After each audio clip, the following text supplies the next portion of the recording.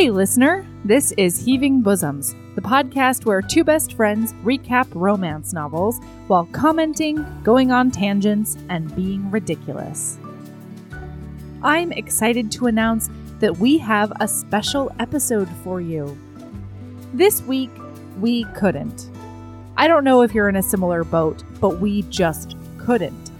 So we reached out to our pals over at the Cigarette Burns podcast, and they graciously offered to let us air Erin's guest spot where she and Cole recapped Notting Hill. Make sure to head over and listen to the Cigarette Burns and their recaps of blockbuster films. So today, you're still getting two best friends recapping a love story, except that this time it's a slightly different flavor with the combination of Erin and Cole. And I'm just going to do our lady love up top this week. That is, reach out for help if life is a little too much and you need a break. Your friends will be there for you because they are amazing friends. So, big thanks and huge amounts of love to Cole and Jed. And without further ado, here is Notting Hill with Erin and Cole.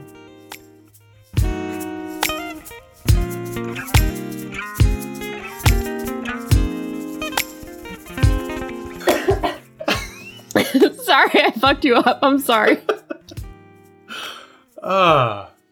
One. So there's a lot of... I'm sorry. Just go.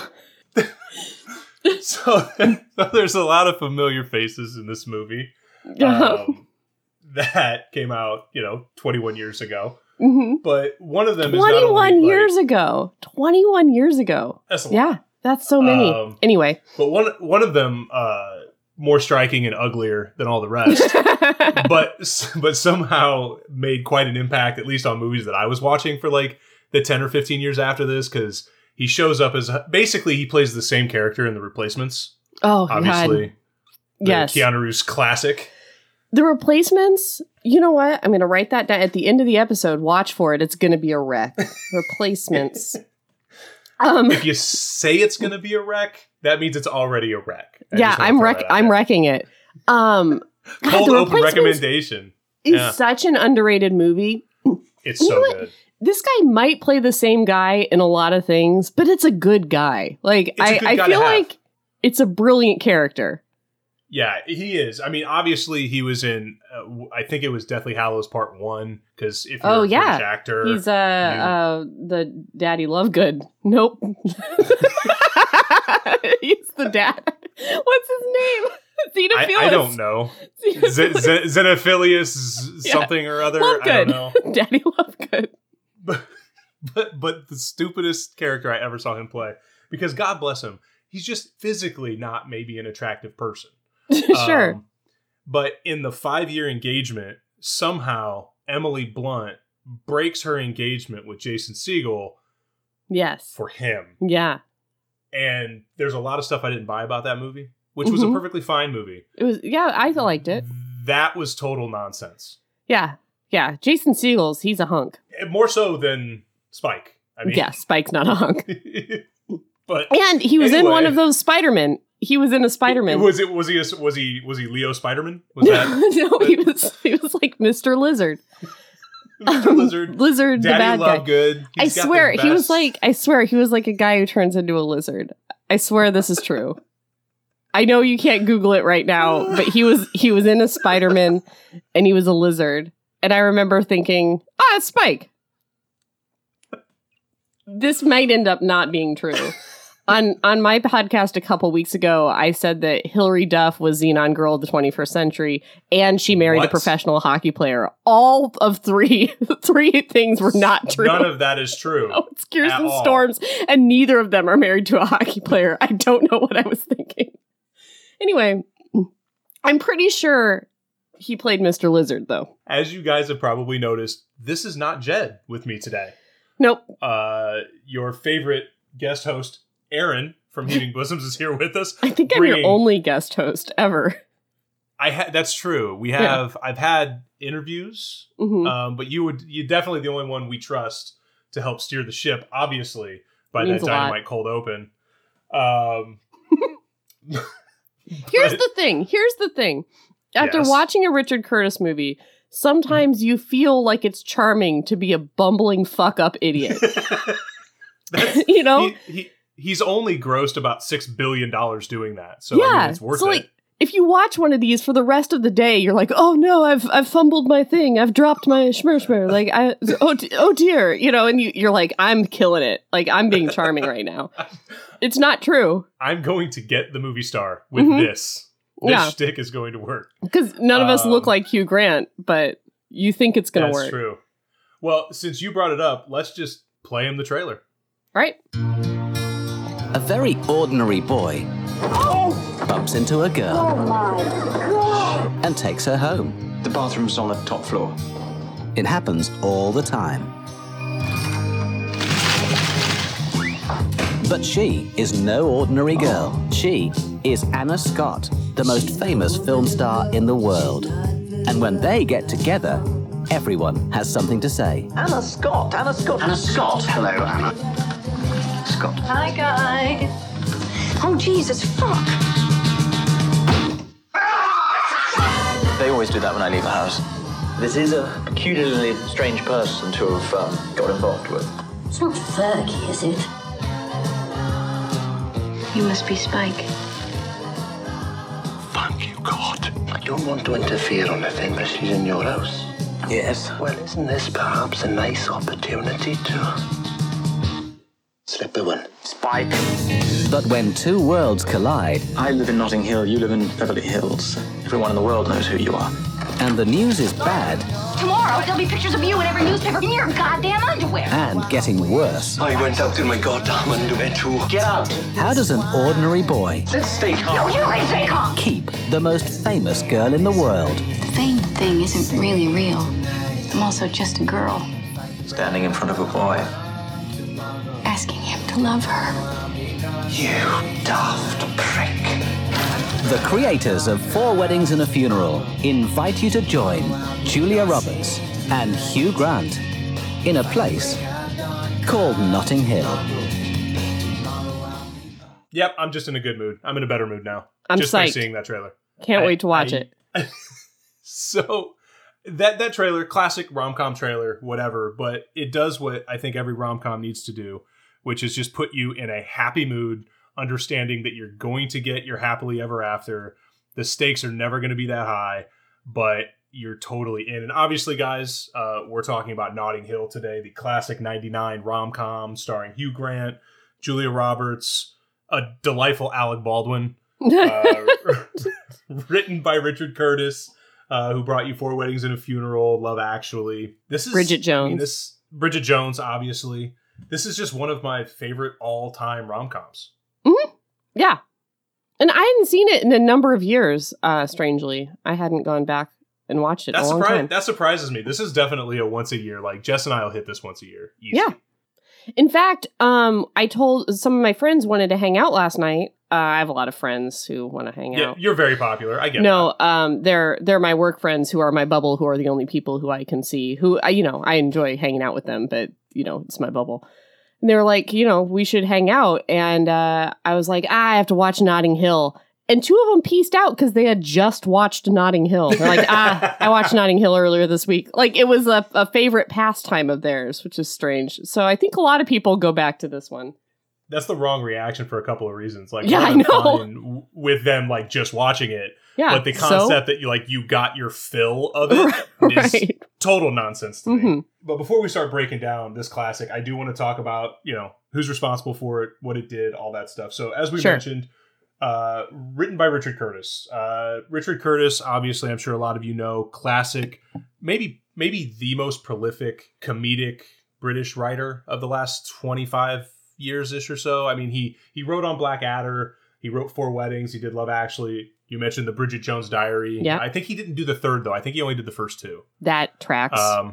That makes sense. The 3rd did lose all of the charm, so. Well, Patrick Dempsey. What are you going to do? What are you going to do about that? He hasn't been good since, God damn it. Maid of Honor. I agree. No, I was going with the pandemic movie, but now I can't remember it. Oh, Outbreak. Excellent. I was going to say Outbreak, but then I was like, no, it's not Outbreak. It's the other one. How could you forget Jimbo? Oh, Jimbo, I didn't forget Jimbo. I forgot the name of the... Jimbo was all I could remember. That was the problem. And he wrote Pirate Radio, an underseen movie. It was a really good, solid film. It was great. Did War Horse, which I liked. He did last year. I think it was last year, but time doesn't seem to matter anymore. So I'm struggling to remember if it was 2018 or 2019. But Yesterday, the movie about the guy who like gets in a wreck or something, and then nobody knows who the Beatles are. Not a great film. Didn't see it because you told me it wasn't a great film. So yeah, it's like, yeah, the Beatles, the music's fine, but like it was whatever. And he's apparently working on a Little Mermaid adaptation, not the one for Disney. So I'm kind of curious to see how many Little Mermaid adaptations the world really needs. Yeah, to see if that actually gets off the ground. But so he's kind of the brain trust behind it. He wanted Mike Newell to direct this. Mike Newell turned that one down. He did. Mike Newell directed Four Weddings. And I think that Roger could Michel have been did this one. I think it could have been a better movie had Mike Newell taken that job. I have a few direction problems with this movie. I'm very excited to hear that because for me, this is blanket director movie. There's nothing super special with the exception of a couple of camera shots in the first dinner scene. Other than that, I feel like they just put the camera on pretty charismatic people and that was that. Yeah, I feel like that's true 98% of the time. And then the other 2% are like, why'd they do that? That's a weird choice from like where they can, like there's a drone shot for no reason during the, we'll get to it. But I had a couple just like, that's an odd choice. If you want to take Roger Michel to the woodshed right now, I say do it. No, I don't. So Roger Michel directed it. This is kind of his first big Hollywoody thing. He did Morning Glory, which is I thought it was terrible when I first saw it. It's the Rachel McAdams, Harrison Ford comedy. She works at a news station. Yeah, it's like, yeah, I remember that. I revisited that a couple years ago, and I liked it more. When I first saw it, I thought it was really bad. When I rewatched it, I'm like, oh, that's totally fine. Like that's a 4.5, 5 out of 10. I almost want to say that I saw that with you, and we both didn't like it. No, because I've only seen that in California. I don't know then. But I've seen that, and I didn't like it. Now I can't remember why I would have seen it if not with you. But somehow I did. Maybe it was on a plane. Yeah, it's not necessarily worth revisiting, but it's like whatever. Hyde Park on Hudson with Laura Linney and Bill Murray. And he also did My Cousin Rachel with Rachel Weisz. So he's done, got a little bit more into the dramatic. But I think it's an interesting point you bring up about Mike Newell, who did an incredible job with Four Weddings and a Funeral. Yeah. But I just want you to know that he turned this down because he was too busy working on the Air Traffic Controller Classic, Pushing Tin. Oh, no. Well, then, So history righted itself with that decision then. Yeah, maybe he wasn't in the right space to make Notting Hill better than Roger Michel did. So yeah, fair enough. I do want to give props at this point when we're talking about sort of behind the camera. I mean, the music division, just great job, guys. The song choices in this movie, it is so 1999. It just puts you in a spot. It's so perfect. Sarcastic right now? I cannot tell. I'm really not. I get that 98 Degrees is on the soundtrack. I understand that. I'm with you. You're blowing my mind. It's a nostalgia thing. Like, if I had never seen the movie and I went to it right now as a 37-year-old and I had my eyes closed, I didn't see anything anybody was wearing, what the cars were, and I just heard the soundtrack, I'd be like, 1999. Here's the thing. I want to make sure we're talking about the same thing here. The score is great. Fine. Good. Yeah, great. The score's great. Yeah. The song choices. Fantastic. I cannot believe you right now. Because I feel like Notting Hill is a great film. Save a few things. One thing is the name Notting Hill. Terrible name for this movie. I don't understand why it's called Notting Hill. Oh, what? I don't. Why? Because the whole movie takes place there, maybe? I don't know. But it has nothing to do with the place. Why did and then bringing me to number 2? What a great segue, Aaron, is the the credit sequence at the beginning where it's just like a montage of like her, and then him describing Notting Hill in great detail for no reason. I have a theory about that. Okay, great. Okay. And then the third thing is that 2% of weird directorial okay, great. choices. I don't want to hear it, but go. And then the fourth thing is they use 2 songs in this movie, total, period. Mm-hmm. Both of which are very strange choices, and both of which are reused twice. Yeah, because they're awesome. You're ridiculous. You're ridiculous, man. The songs that were used in this movie are the musical version of Hugh Grant's hair. I'll give you that. They're perfect for that singular moment, and then it's like, no, we're gonna move away from this. Then if they're perfect for that singular moment, don't use them again. That's how I feel. Pick a new and different song for later in the film. Fair enough. But what you mentioned, I think is really interesting about the intro to the movie, and I want to just get it out of the way now because I'm going to forget. I think coming off of 4 Weddings and a Funeral, this was Richard Curtis really trying to sell a movie to America. So with Julia Roberts being basically the only American in the movie. I mean, Alec Baldwin's in it for like a minute and a half, but she's basically the only American in the movie. And it starts off by showing everybody this movie is going to be about Julia Roberts, an American. And we then go to Notting Hill, and I think he describes Notting Hill in incredible detail because Notting Hill does not mean anything to an American audience at all.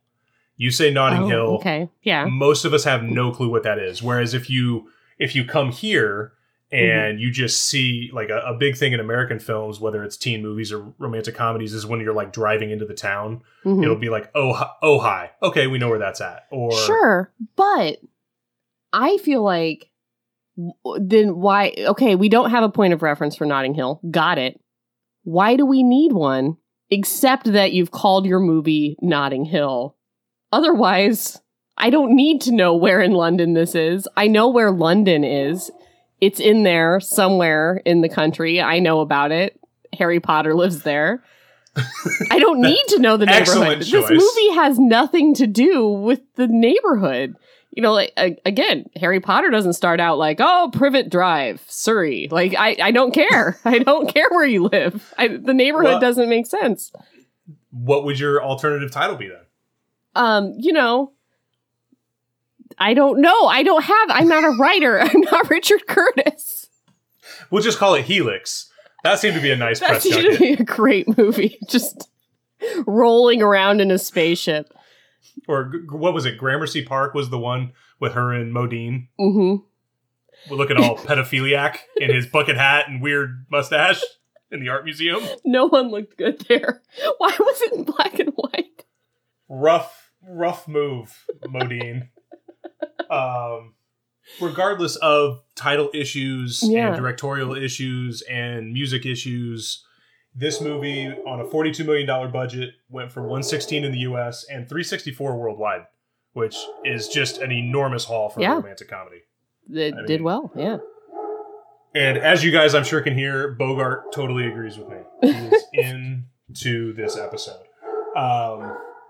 So the cast, obviously we have Julia Roberts and Hugh Grant, but there's also a bunch of like standard stage and screen. You've seen them in a million things if you watch anything on the BBC actors. Yes. Rhys Evans, who plays Spike, is kind of he's the Jack Black part, I guess, where you sort of don't need him in the movie at all. Well, I feel like in any Richard Curtis movie, you're going to get a band of like lovable misfit fuck-ups with weird faces. That's what you're. Yes. That's what's gonna like. There's gonna be your 2 movie stars, and then in the background, just like total, like you cannot believe they fucked up this bad. Weird-looking losers. Yes, always in the background. Well, and I think in that I think that way he gets to maybe pass the ball around a little bit, so it's not the one person continually doing the thing to get the exposition across, right? Because you have a lot of people who are in this movie. And, you know, I've watched this movie 50, 60 times, but when you're watching it to prepare for, you know, an episode, I'm watching it a little more critically, and I'm like, okay, if we're going to have Spike, why do we need Martin? Like, why does Spike not work at the bookstore? I love them all, though. You know, like, I feel like in an American romantic comedy, you usually get the one best friend. You've got your Matthew McConaughey, and then you've got your Bradley Cooper. You know, like you've got the guy next to the guy being like. Are you forgetting Justin Bartha in that movie? Oh yes, I am. Why? I mean. Oh my god! Respect. Oh my god! Zooey Deschanel and Justin Bartha killed a mockingbird in that movie. God, what a terrible fucking movie that is. Very bad. Anyway, very, very bad. In an American, this is going to be a 4-hour podcast. In an American romantic comedy, you have like the one friend. You have, what's her name? You used to say I looked like her. The frizzy hair from The Wedding Planner. Judy Greer. Yes, you have Judy Greer, who's like, hey, listen, he loves you. Go get him. You know, like that person. In these British ones, you have a pack of people always. And I think I like that better. I think I like the pack of people. Well, and that's exactly what I was getting ready to say was like, I think in American cinema, we're taught that it needs to be super efficient and economical as to how many people you have in it. Whereas this, you have Martin working at the bookstore, really has nothing to do except a little bit of comic relief and the concept that like, yeah, he would talk to this guy Martin at the bookstore. Like that's what he's there for. And you have his whole group of friends where we see Bernie a little bit, we see Honey, his sister, a little bit, we see Bella a little bit. And I think if you're looking at it through a strictly American film lens, you're going, all 4 of those people can be one person. Yeah. But it shows me, one reason I like the group is that it shows me he's beloved. Like everyone loves this guy. And like a bunch of different people and different kinds of people all agree this guy deserves to have like my friendship and love. And I think that goes a long way just by seeing that group and how well he fits into it. Yeah, I know. I think that's a great point. And it's going to lead into a little game we're going to play later that I came up with called Who Do You Hate the Most in This Movie? Julia Roberts. Anna Scott is my answer to that question every time. Anna Scott's not on the list. Well, I'm sorry. She's the worst person in this movie. Oh, man. Are you you fucking with me? Are we gonna get down on this? No, if I had been at the restaurant that day, I think I would have been the only friend that was like, fuck her, man. She treats you like trash. She's going to dump you again. I mean... So, okay, we're just going to... Now that you said that, we just have to play Who Do You Hate? Who do you hate more now? So, here's what I'm thinking when I'm seeing this movie. I had put down 3 names. I think these are the only 3 choices. Apparently, I was wrong because Anna Scott did not make this list. She's such a bitch to him. Yeah. Well, I have a feeling we're going to break that way down. So let's take Anna. Okay. Let's take Anna out of this game because she's too big. Who do you hate the most? Bernie, Bella, or Max? Oh, they get to be together? They're together. They're a unit. Or Spike. Oh, I honestly, Spike's a great friend. I have no problems with Spike. I like #justice for Spike. Like, I get that he told some people at the pub, but besides that, he wrongs our main characters in no way whatsoever. Like, he's portrayed as this guy is a terrible roommate, terrible friend, terrible everything. But besides, like, forgetting her name or forgetting that message, I've got no beef with Spike. He literally at the end runs into traffic. Yes. To get this guy to the press conference. I love Spike. I think it was super smart that they wrote in there that he didn't actually sell the information. Oh, yeah. I mean... I think that was super important because I remember the first time I saw it, I'm like, that motherfucker did sell the information. Like, because he kind of is set up as being that kind of guy. And then it turns out he didn't. And I'm like, okay, cool. But I'm with you. They set him up as a creep, but he doesn't actually behave like a creep. Like, he talks a big game, but he doesn't go into her room that night. He doesn't, like, do anything creepy when she's in the bathtub. He's not actually that guy. He just seems like that guy. Yeah, he's just gross. Yeah. Which apparently Rhys Evans did live on a campsite. Yeah. For that this tracks. movie. That does track. Yeah. Yeah. And while I appreciate actors doing a job that I don't know how to do and getting into whatever mindset you need to get into to accomplish a role, it feels unnecessary to like not shower for weeks on end to have played this role. Yeah. But it worked. It did work. He did look stinky to me. So. Yeah, I feel like when I'm sitting in a room watching the movie, the room starts to smell worse when he's on the screen. Oh, whenever we're at Will's flat, the room smells worse. So, okay, so you're taking Spike off the list. Spike's off the table. Okay, so let's talk Bella Max. You know, oof. I don't know. I think I like. It's a tough question. Yeah, I like Bella and Max. I think her relationship with Will's a little rough. It feels to me, and I tend to lean this way, but I haven't made my decision yet because I wanted this to be a discussion. It's all well and good. She seems very nice, accomplished, brilliant, loves her husband. Mm-hmm. But when they set him up with all of these maniac train wrecks, yeah, it's like, okay, you people suck. Like, what the fuck are you talking about? I think that's her, though. I think it's her. And that's why I'm saying, but I think Max, though, I think Max, one of the people, I think the first date, the one that like walks in and is like, let's just get fucked up and go to town. Yeah, frizzy hair. She is from Max. I think Max set her. Yeah, that's true. But I'm like, what are you guys doing? Yeah. That's crazy. I don't know. Not great. I think she's still in love with Will. I think there's some problems there in that friendship. I think maybe they need a little distance. I think, and I don't know. As much as I like, Tim McInerney who plays Max, visually it's a step down for her. Yeah, visually you have to wonder what Will fucked up. It's like, is the wife that left him like Bella's best friend from college or something? Like, there had to be some sort of a betrayal there, because I don't think the "you were always kissing my neck" was really the problem. Right. Yeah. You were paying... Hugh Grant in the 90s was paying too much physical attention to me, so I couldn't take it anymore. I don't think that was the issue. No. Yeah, I don't know. Bella and Max, I would rank below Spike. Yeah, okay. I'm with you. I mean, Bernie's just pitiful. I don't know. So here's the reason that I really, really dislike Bernie. And the funny thing is he actually ends up having like what I think is one of the saddest, most pitiful, that's a perfect word for it, lines in the movie. But how much of a prick do you have to be to meet somebody and say like, oh, how little they make? Not just that, but like, oh, your profession is dog shit. And by the way, I'm going to need a salary check on you. Like, I'm just let me know. Like, spectacular asshole. Yeah. Now, let's just understand as human beings that those questions are terrible and should never be asked. Right, yeah. But then, if I'm showing up to a party with my friends with this woman, it doesn't matter that you don't recognize that she's a super famous person. Don't ask my date that. Let's not do that. Burn.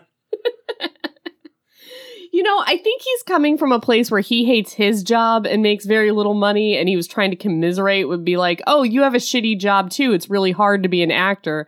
I'm a, bad stockbroker? Like, I think that's where what he was trying to do, but it was bad. But he doesn't make little money. He makes a lot of money. Does he make a lot of money? No, Max at the table says, whereas you are very bad at your job, but or hate your job, but you make a lot of money. Yeah. Yeah. So he's just financially like, never mind. He's just a straight prick. Bernie's the worst one. Yeah. That's who I hate the most. He's worse than Anna Scott. I know that. No, we'll get there. Anyway, that's been our first edition of Who Do You Hate the Most in This Movie? Is that one of the questions we got? No, that's just a little game I came up with. Oh, cool. As I was watching it, I'm like, because let's not kid ourselves. All of our friends are wonderful people. We want them in our lives. They're the family we choose. But nobody is 100% pure. And as I'm watching this, I'm like, they're trying to help him. But man, are they doing some shit that I'm like, do you actually like this person? Everyone has friends that are assholes. And yeah. Well, it's like, okay, you set him up with Emily Mortimer. Cool. She was normal and cute. And although, do you know the story about her like awkwardness on the set and everything? No. So she apparently, obviously, did the audition, got the part, whatever. And then there was something, I think in wardrobe, that she was allergic to, and her whole body broke out in hives before they Really? were filming. So they like pumped her full of steroids, which Oh. makes you jittery as hell, Mm-hmm. and to try and calm down the hives. But every time she sort of got nervous, which in her words, she's like, when you're doing a movie, you get nervous. Yeah. She would break out Oh no. into massive hives. So like that whole scene, she's like, they're trying to like cheat her face certain ways to hide the hives and Mhm. do all of that. So And she's got her that short experience- hair too. That must have been rough. Yeah, so her experience was not great. But like besides her, I started thinking, I'm like, if my friends started setting me up with these train wrecks, I would be like, I don't think you guys actually like me. This is you're not doing friend right. But Um, all the friends are train wrecks. They only know other train wrecks. Like, yeah, I guess that's true. I mean, I do like that it's a hodgepodge of Mhm. friends. You know, having Honey in the bunch, obviously she's family, but like total oddball. Tony, I would like to spend more time with Tony the chef. Chucks it all in from an engineering firm and to Yeah. start his restaurant. he seems it's great. fine. But rewinding all the way back to the beginning of the movie, Yeah. where he's setting up sort of his community Uh-huh. in this perfectly titled film, Notting Hill, Mm-hmm. and giving you the boundaries of what they're going to do. I just think it's so interesting that he works at a travel bookshop, and they just it's just on its face hilarious because everything that happens in every scene that's in that bookshop is a great joke. Mm-hmm. Like having the pickpocket Mhm. try to steal from a travel bookshop. It's so funny. It's just hilarious. Yeah. And having the guy come into a travel bookshop, Mhm. the title of which is not like books, it's the Travel Book Company Yeah. or whatever. Travel books. To say, you got the new Grisham? Yeah. No. Do you have any Dickens? Well, that would be a novel too. Any Poe. Yeah. Much like, and I wonder, Martin, your customer. listen, guys, Fantastic. are any of you British? Listen, in Killing Me Softly, great movie, one of my favorite films. You know what? I'm going to write that down as a rec. Killing Me Softly. Off of classic British romance. Listen, Killing Me Softly is one of the worst movies ever made. It's one of my favorites. But Heather there's Graham, Joseph Fiennes, sexual thriller, fellas. it's an erotic thriller about It's fantastic. But it's a terrible. celebrity mountaineer and the dumbest woman to have ever lived.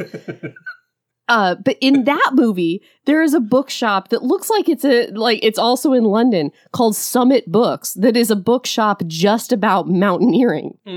I think I know where your question's going, and I have the Is this same an question. English thing to just have a bookstore that's just one thing? Hyper specific bookstores.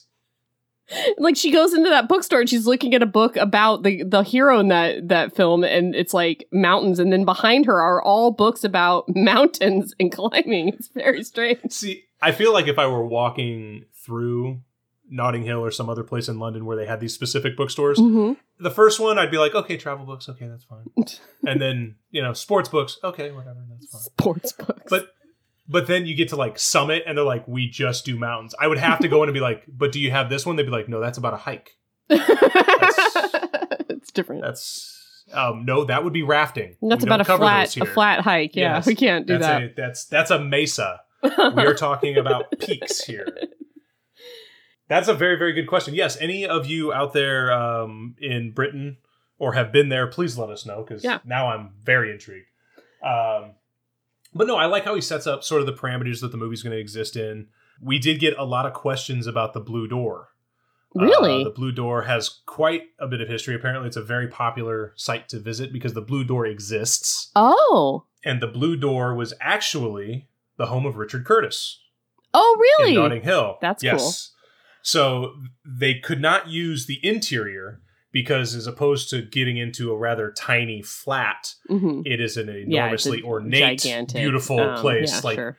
when you open the door, it goes into a courtyard. Yeah, I'm apparently. Sure. Yeah. Mm-hmm. Yeah. So they did use the door, and then it is sold. Richard Curtis doesn't own it anymore, but it sold. The people painted the door a different color because they wanted people to stop coming. And then the next people who bought it restored the Blue Door to its blueness. What a bunch of fucking assholes. Which that they bought the house because it was in Notting Hill, or partly. Yeah, that's stupid. Horseshit. That's like Horseshit. buying the Amityville horror house and like getting rid of the ghosts. It's stupid. Yeah, right. Yeah, get out of here, flies. We don't want you here. People will come see you. It's stupid. We ghost busted. Sorry. Ghost busted. There's no reason to come here again. Trap. So, okay. So I think one of the most important parts of the movie is their first introduction. I like that there was just no setup to a reason that they would connect.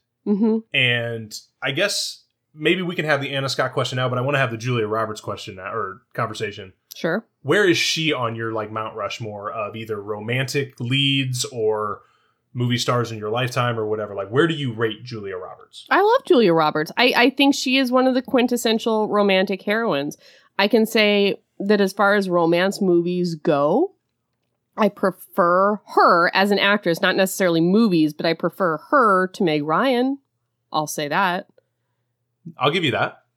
And that's a hard, that's splitting hairs for me, but I'll give you that. That's high on the list. I mean, yeah.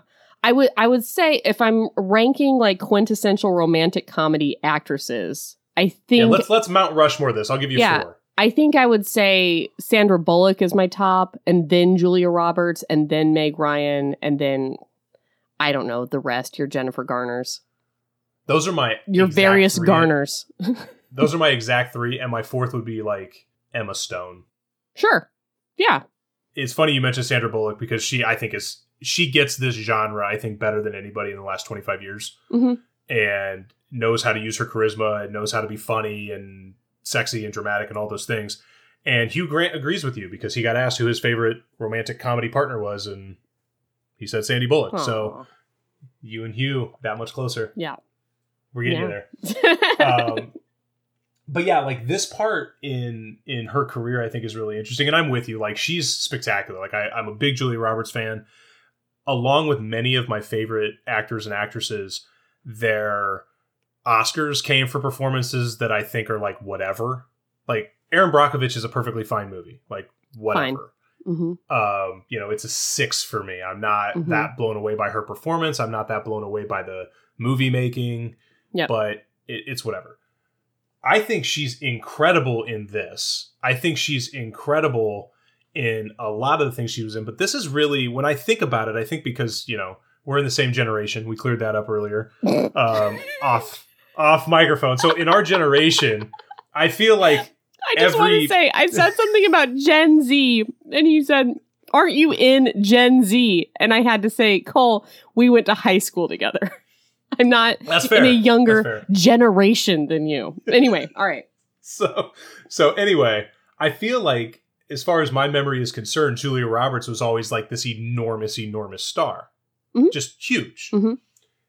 I went back to look at the filmography because that's just kind of where she is in my head. This, I think, was such a perfect timing for her in 99 that she obviously came out in like 90 with Pretty Woman. Like, that was the introduction. She had Mystic Pizza before that, then Pretty Woman, and then she's super, super popular. Mystic Pizza, a breakout role for a lot of actors and actresses. Mostly Matt Damon. Mostly Matt Damon, obviously. All right, sorry, I'm with you on that. I'm looking at it, and you realize, like, after Pretty Woman, she kind of didn't have a gigantic movie.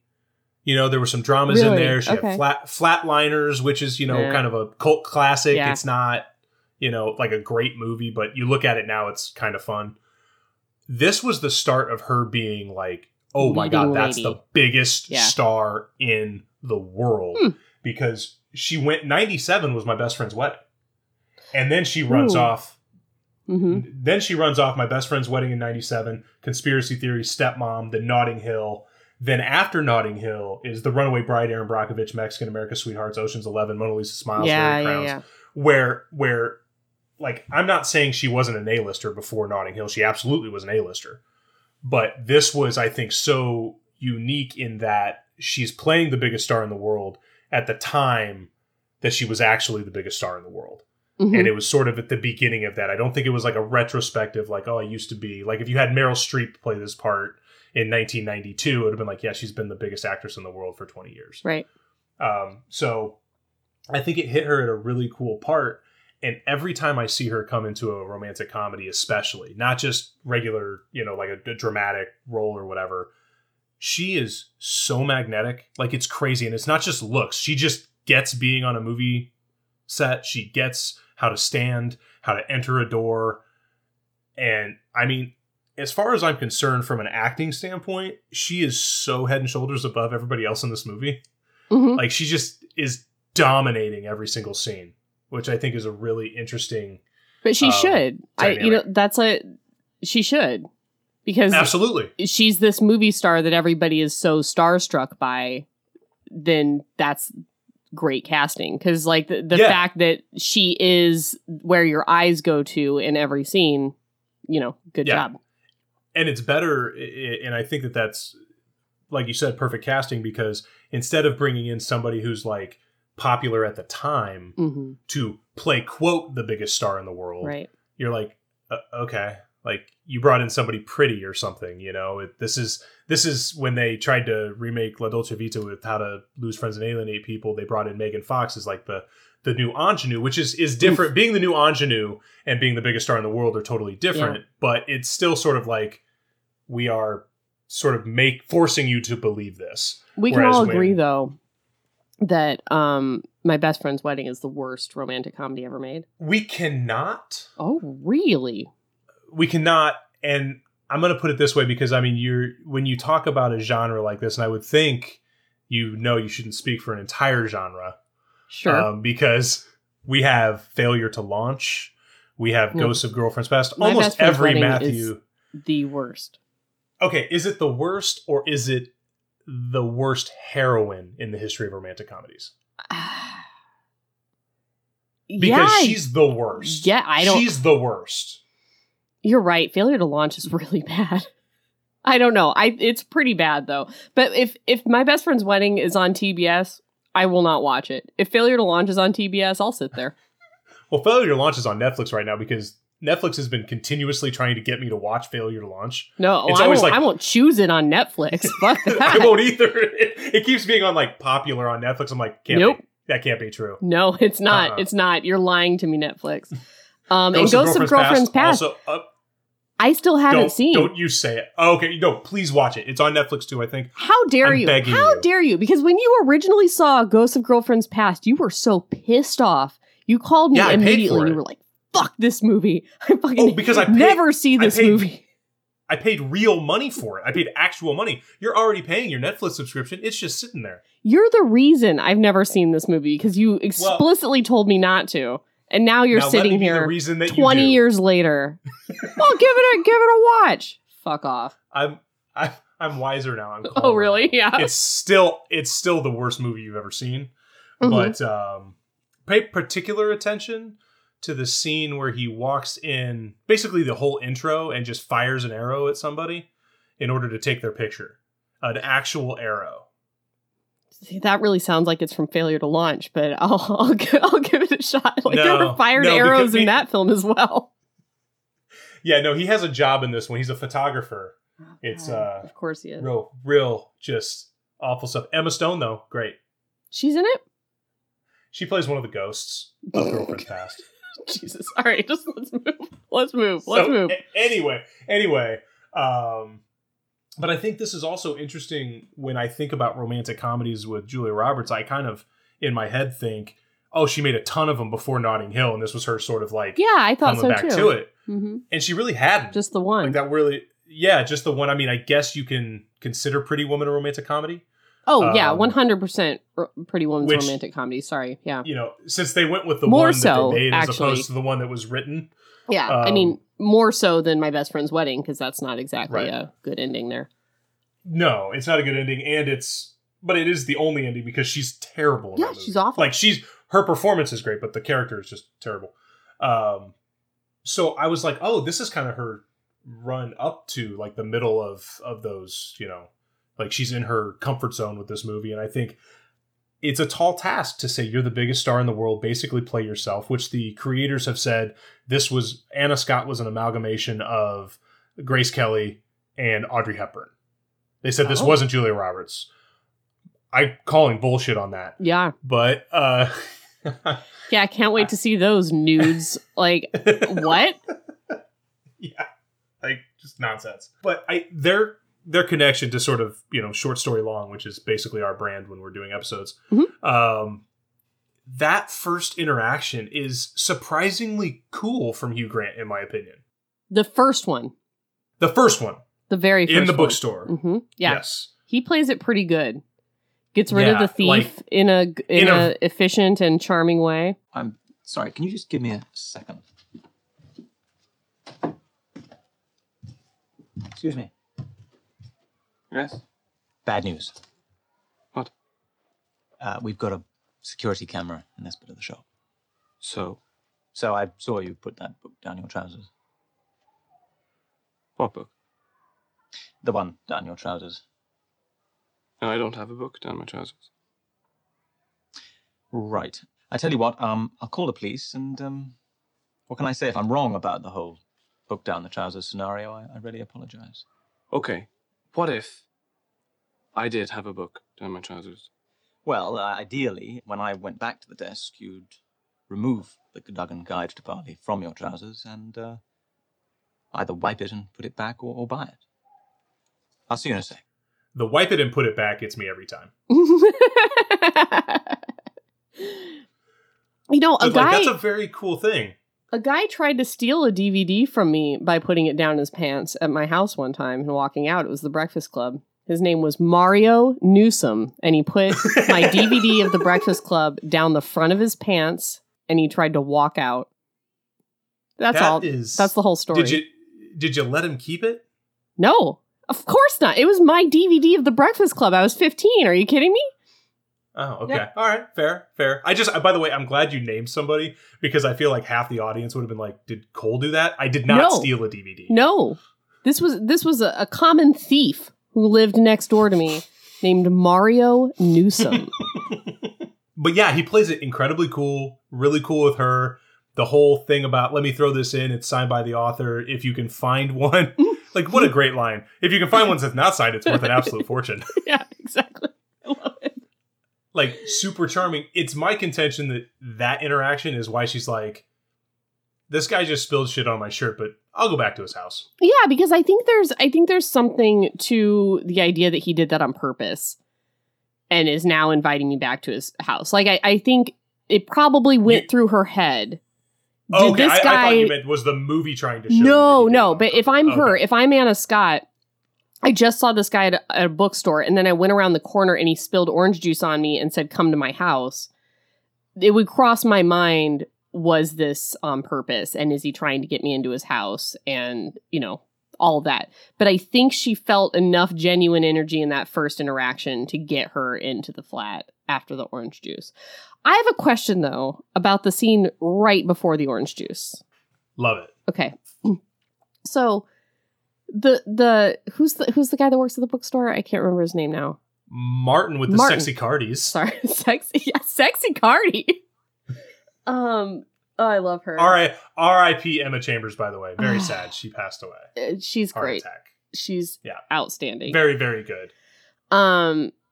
He says, do you want a cappuccino? They joke that they should make it a half because of how poor they are. He leaves. When he comes back, then Hugh Grant's like, do you fancy another one? I'm going to now leave the shop and get another cappuccino. And then the guy says he wants an orange juice. Then when he comes out of the coffee shop, he has the orange juice, which is in a coffee cup, which I feel like you wouldn't put it in a hot cup, a hot mug cup. British listeners, please check us on that. Yeah. And then a pastry and no cappuccino for himself. What is going on there? Like, would you ever leave, get a coffee, and then come back and then drink the coffee and have the other friend then leave and get a second coffee immediately? It's crazy to me. Here's what I'm thinking. Portobello Road, bunch of those markets. Maybe he got his coffee, got the orange juice, and then was walking down, sipping his coffee, and then decided to grab a pastry somewhere else. Maybe they didn't come from the same place. Oh, no, that's crazy. That's crazier than what I said. That's nuts. I think you're right. The only thing I can think is that he was just so befuddled by his interaction with her. And he was like, I need to go get a second coffee. I will. And then he forgot about that and then got a pastry instead. I don't know. It's so weird to me. Anyway. More caffeine will fix this. Exactly. Yeah, but then she goes into his flat with the blue door. And this is like classic Hugh Grant, and I think this leads into, I want to ask this question we got from a listener before we listen to this passage, because I think it absolutely plays into what the question was, which was, how long would this movie actually be if Hugh Grant could get a sentence out? How long would what? Oh, the movie? Yeah, how long would basically how much shorter would the movie be if Hugh Grant could just spit out his sentence? The movie would be probably, I think, 10 to 20 minutes shorter. However, no one would have seen it because. And I'm sorry, this was at HEA Apologist asked this question. Oh, hey, girl. Sup? I know you. I was like, I figure y'all know each other. Yeah, so I think you're right. I think this is his charm. Yeah. But it's like 22 minutes shorter. Yeah, I would hate it though. I would hate that movie. If he could just like look at her eyes and say stuff. Ugh. Gross. Yeah, if it was Clooney, you'd be like, get out of here with this. No, I wouldn't. No. But here's the thing. If it were Clooney and he looks in my eyes and he says sentences, I'm here for it. If Hugh Grant looks in my eyes and says sentences, I'm like, ew, like you're not even that pretty in the face. Like, get out of here. That's you the need whole something thing. else. Yeah, you need something else. You need some kind of tick. I don't know what it is, but so I think this scene perfectly encapsulates that entire theme. Mm-hmm. Would you like a cup of tea before you go? No. Coffee? No. Orange juice? Probably not. Something else cold. Coke? Water? Some disgusting sugary drink pretending to have something to do with fruits of the forest? Yeah. Would you like something to eat? Something to nibble? Apricots soaked in honey. Quite why, no one knows, because it stops them tasting of apricots and makes them taste like honey. And if you wanted honey, you just buy honey instead of apricots. But nevertheless, there we go. They're yours if you want them. No. Do you always say no to everything? No. I'd better be going. Thanks for your, help. You're welcome. And, may I also say, heavenly. Just take my one chance to say it. After you've read that terrible book, you're certainly not going to be coming back to the shop. Thank you. Yeah, well, my pleasure. So, it was nice to meet you. Surreal, but nice. Sorry. Surreal, but nice. What was I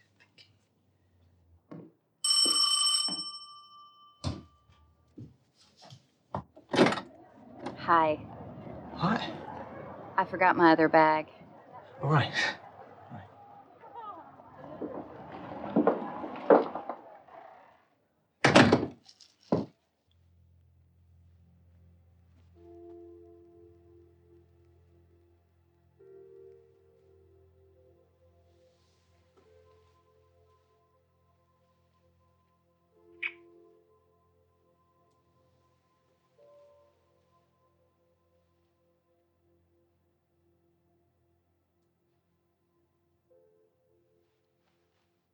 I'm very sorry about the surreal but nice comment. Disaster. That's okay. I thought the apricot and honey thing was the real low point. Okay, question is, you gonna go back and kiss him? no. Mm-mm. But here's the thing. I'm sorry. Not You got real serious. I wish you guys could see the video feed. Like she just like leaned in, like I'm gonna break this down for you. No, like I think I felt so much like he was trying to do anything to keep her in the flat that I think that I would not have immediately gone back and kissed him. I think I would have thought about it and then maybe tracked him down later, like later that day or on a different day. Because in that moment, it seemed like he was so desperate to keep her there that if I were Anna Scott, I would be like, nah, something weird with this guy. I don't know. I'm glad she did. Do you not buy into the idea that she left the bag on purpose? Oh, no, she didn't leave the bag on purpose. No. Okay. She didn't decide that she wanted to kiss him until she got outside that door. That's the thing. You need to remove yourself from the situation and be like, no, he was charming and cute and genuine. He wasn't just desperately trying to keep me there because I'm a big famous actress. You need a little bit of distance. Then you can... But I would have needed like a couple hours probably. Okay. Because there were a couple of people that ended up asking this question, which was like, why did she actually change her shirt? and put on the crop top. My question is, why did she have the crop top in her bag? Well, she was probably shopping, right? She had bags. Oh, that makes sense. It's in a shopping bag. Oh, God. Because I'm like, why? Yeah. Why? Why would you just have a crop top? But like, she had a jacket. Mm-hmm. So it was like, why would you then change? Just put the jacket on. It's wet. It's sticky. I'm with you. I didn't think it was any like, it's like I don't think she needs to try to turn him on. One time. I don't think she needs to try to do that. One time when we worked together at the cinema, I had a soda thing explode on my pants, and I had Coca-Cola all over my pants, and I took off my pants to drive home because they were so wet and sticky, and then I got pulled over by a cop. So I have personal experience with I do remember you telling me this. And when the officer was approaching the vehicle, I was desperately trying to get my pants back on, which was a weird moment. I should have just left them all the way off, because then when he got to the window, then they were just pulled down like enough to look like I had just pulled them down. It was rough. But what I'm saying is, it can be very uncomfortable when you have a sticky drink. I would have changed my shirt as well. I think the questions were like, did she try to put on something sexy? And I'm like, she's Anna Scott. I don't think she needs to. Really. No, I think it's okay. Mm-hmm. I think she understood the power dynamic in that particular relationship. Oh yeah, she did. Yeah. So this is a good time, I think, too, to talk about the market. We got a couple of questions about this. At Butter of Peanuts asked about it had to be crazy on Portobello Road. So I did some research to make sure that they filmed on Portobello Road, which they did. So the answer to that question was, it sounds like it was probably an absolute nightmare to film that scene, which we'll break down a little bit, where it's like the changing of seasons scene and everything. But you see Portobello Road quite a bit in this movie, which is interesting because the majority of the movie is on a set. Like, they just built the travel bookshops on a set, the interior of everything's obviously on a set, all of that. But I guess Richard Curtis wrote over 200 letters to residents in that area of Notting Hill to try and get permission from them to be able to film on Portobello Road and all those places, by saying, we are going to donate, money to a bunch of different goodwill organizations and things like that. If you let us do this. Because again, the neighborhood is so important to the narrative of this film. See, you the neighborhood is almost a character. It's so crucial that it take place in this neighborhood. You're coming around. By the end of this, you're going to be like, Cole, am I coming around? Wrong. Do you not know me at all? Was that my sincere voice? Yeah. Do you have one? Is that something? Wow, cuts me deep. That cuts me deep. Okay, so this is probably just a good time to break down what I think is probably the scene most people think about with Notting Hill, even though later we're going to talk about, I see how you're looking at me. Later we're going to talk about like the dinner scene that I think encapsulates the whole movie. But I think when people think about this, first of all, it's Bill Withers' fault, I think, because it's a great song. Like, it's the perfect use of Ain't No Sunshine. Yep. Which totally goes in the face of your bad songs in this movie bullshit take we had just a few minutes ago. I wasn't thinking about Bill Withers. I was thinking about she, and then the other one, Bone Wither on the Bench, that one. Oh God, that was a great ride. Thank you for doing that. That was anytime. That was a gift to everybody. This is why you keep getting invited back. I'm here for you. Oh, I'm so glad we're recording. Is that going to be your ringtone now? Yeah, that's going to be our new intro, actually. Those are our bumpers now, yeah. Okay. So this scene, if you guys haven't figured it out yet, is the one that we're talking about, like on Portobello Road, and this is after they kind of have the big breakup, and it's just, you look back on it now and you kind of see all the Easter eggs, but I think the first time you see it, you're like, wow, spectacular use of time passage with an amazing song.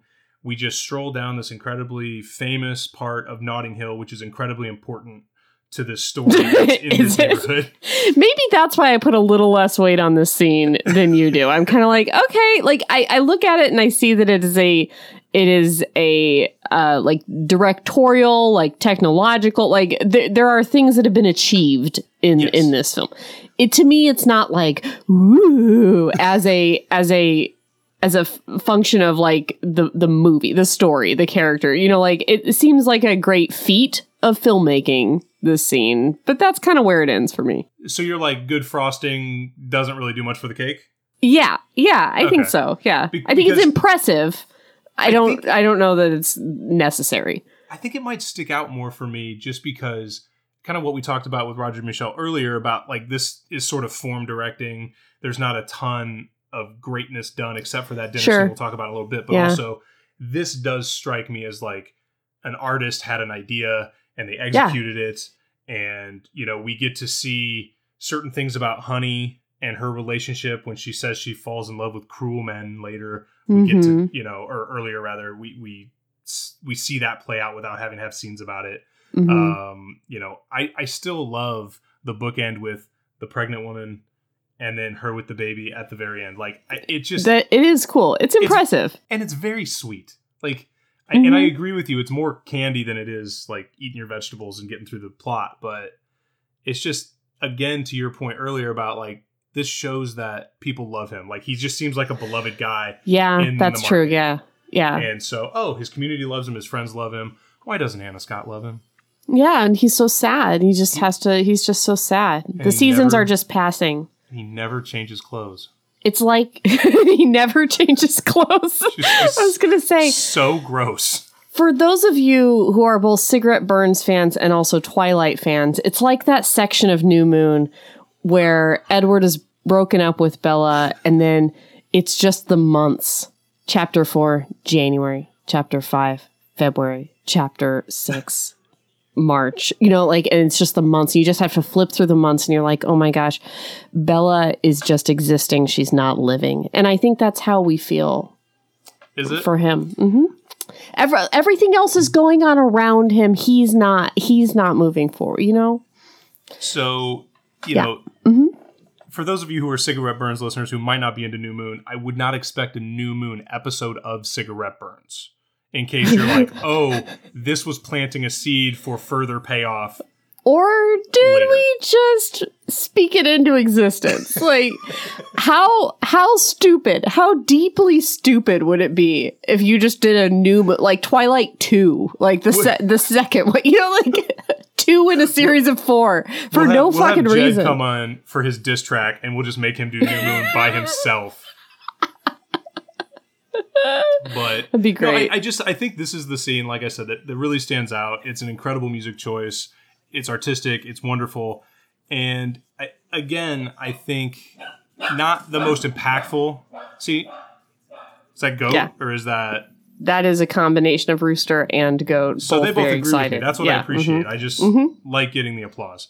That while it may not accomplish as much as the dinner scene, it's just good to watch. It's just wonderful. So that's another, you know, in the question about was it difficult to film on Portobello Road and things. It probably looks like it, but is worth it. So whatever the letters and all that stuff that, you know, helped make it happen, awesome work. Now this happens way after their first kiss, and, you know, in getting back to kind of what we were talking about before we got sidetracked, you know, she kisses him and then she tries to get a hold of him and Spike screws up the messages. But it goes back to the fact that that's just Spike. Like, that's not a dick move by Spike. That's just kind of who he is. Yeah. I want to say where I feel like Will sealed the deal with her when it's like, oh, this is the guy, is when she says, best not to tell anyone about this.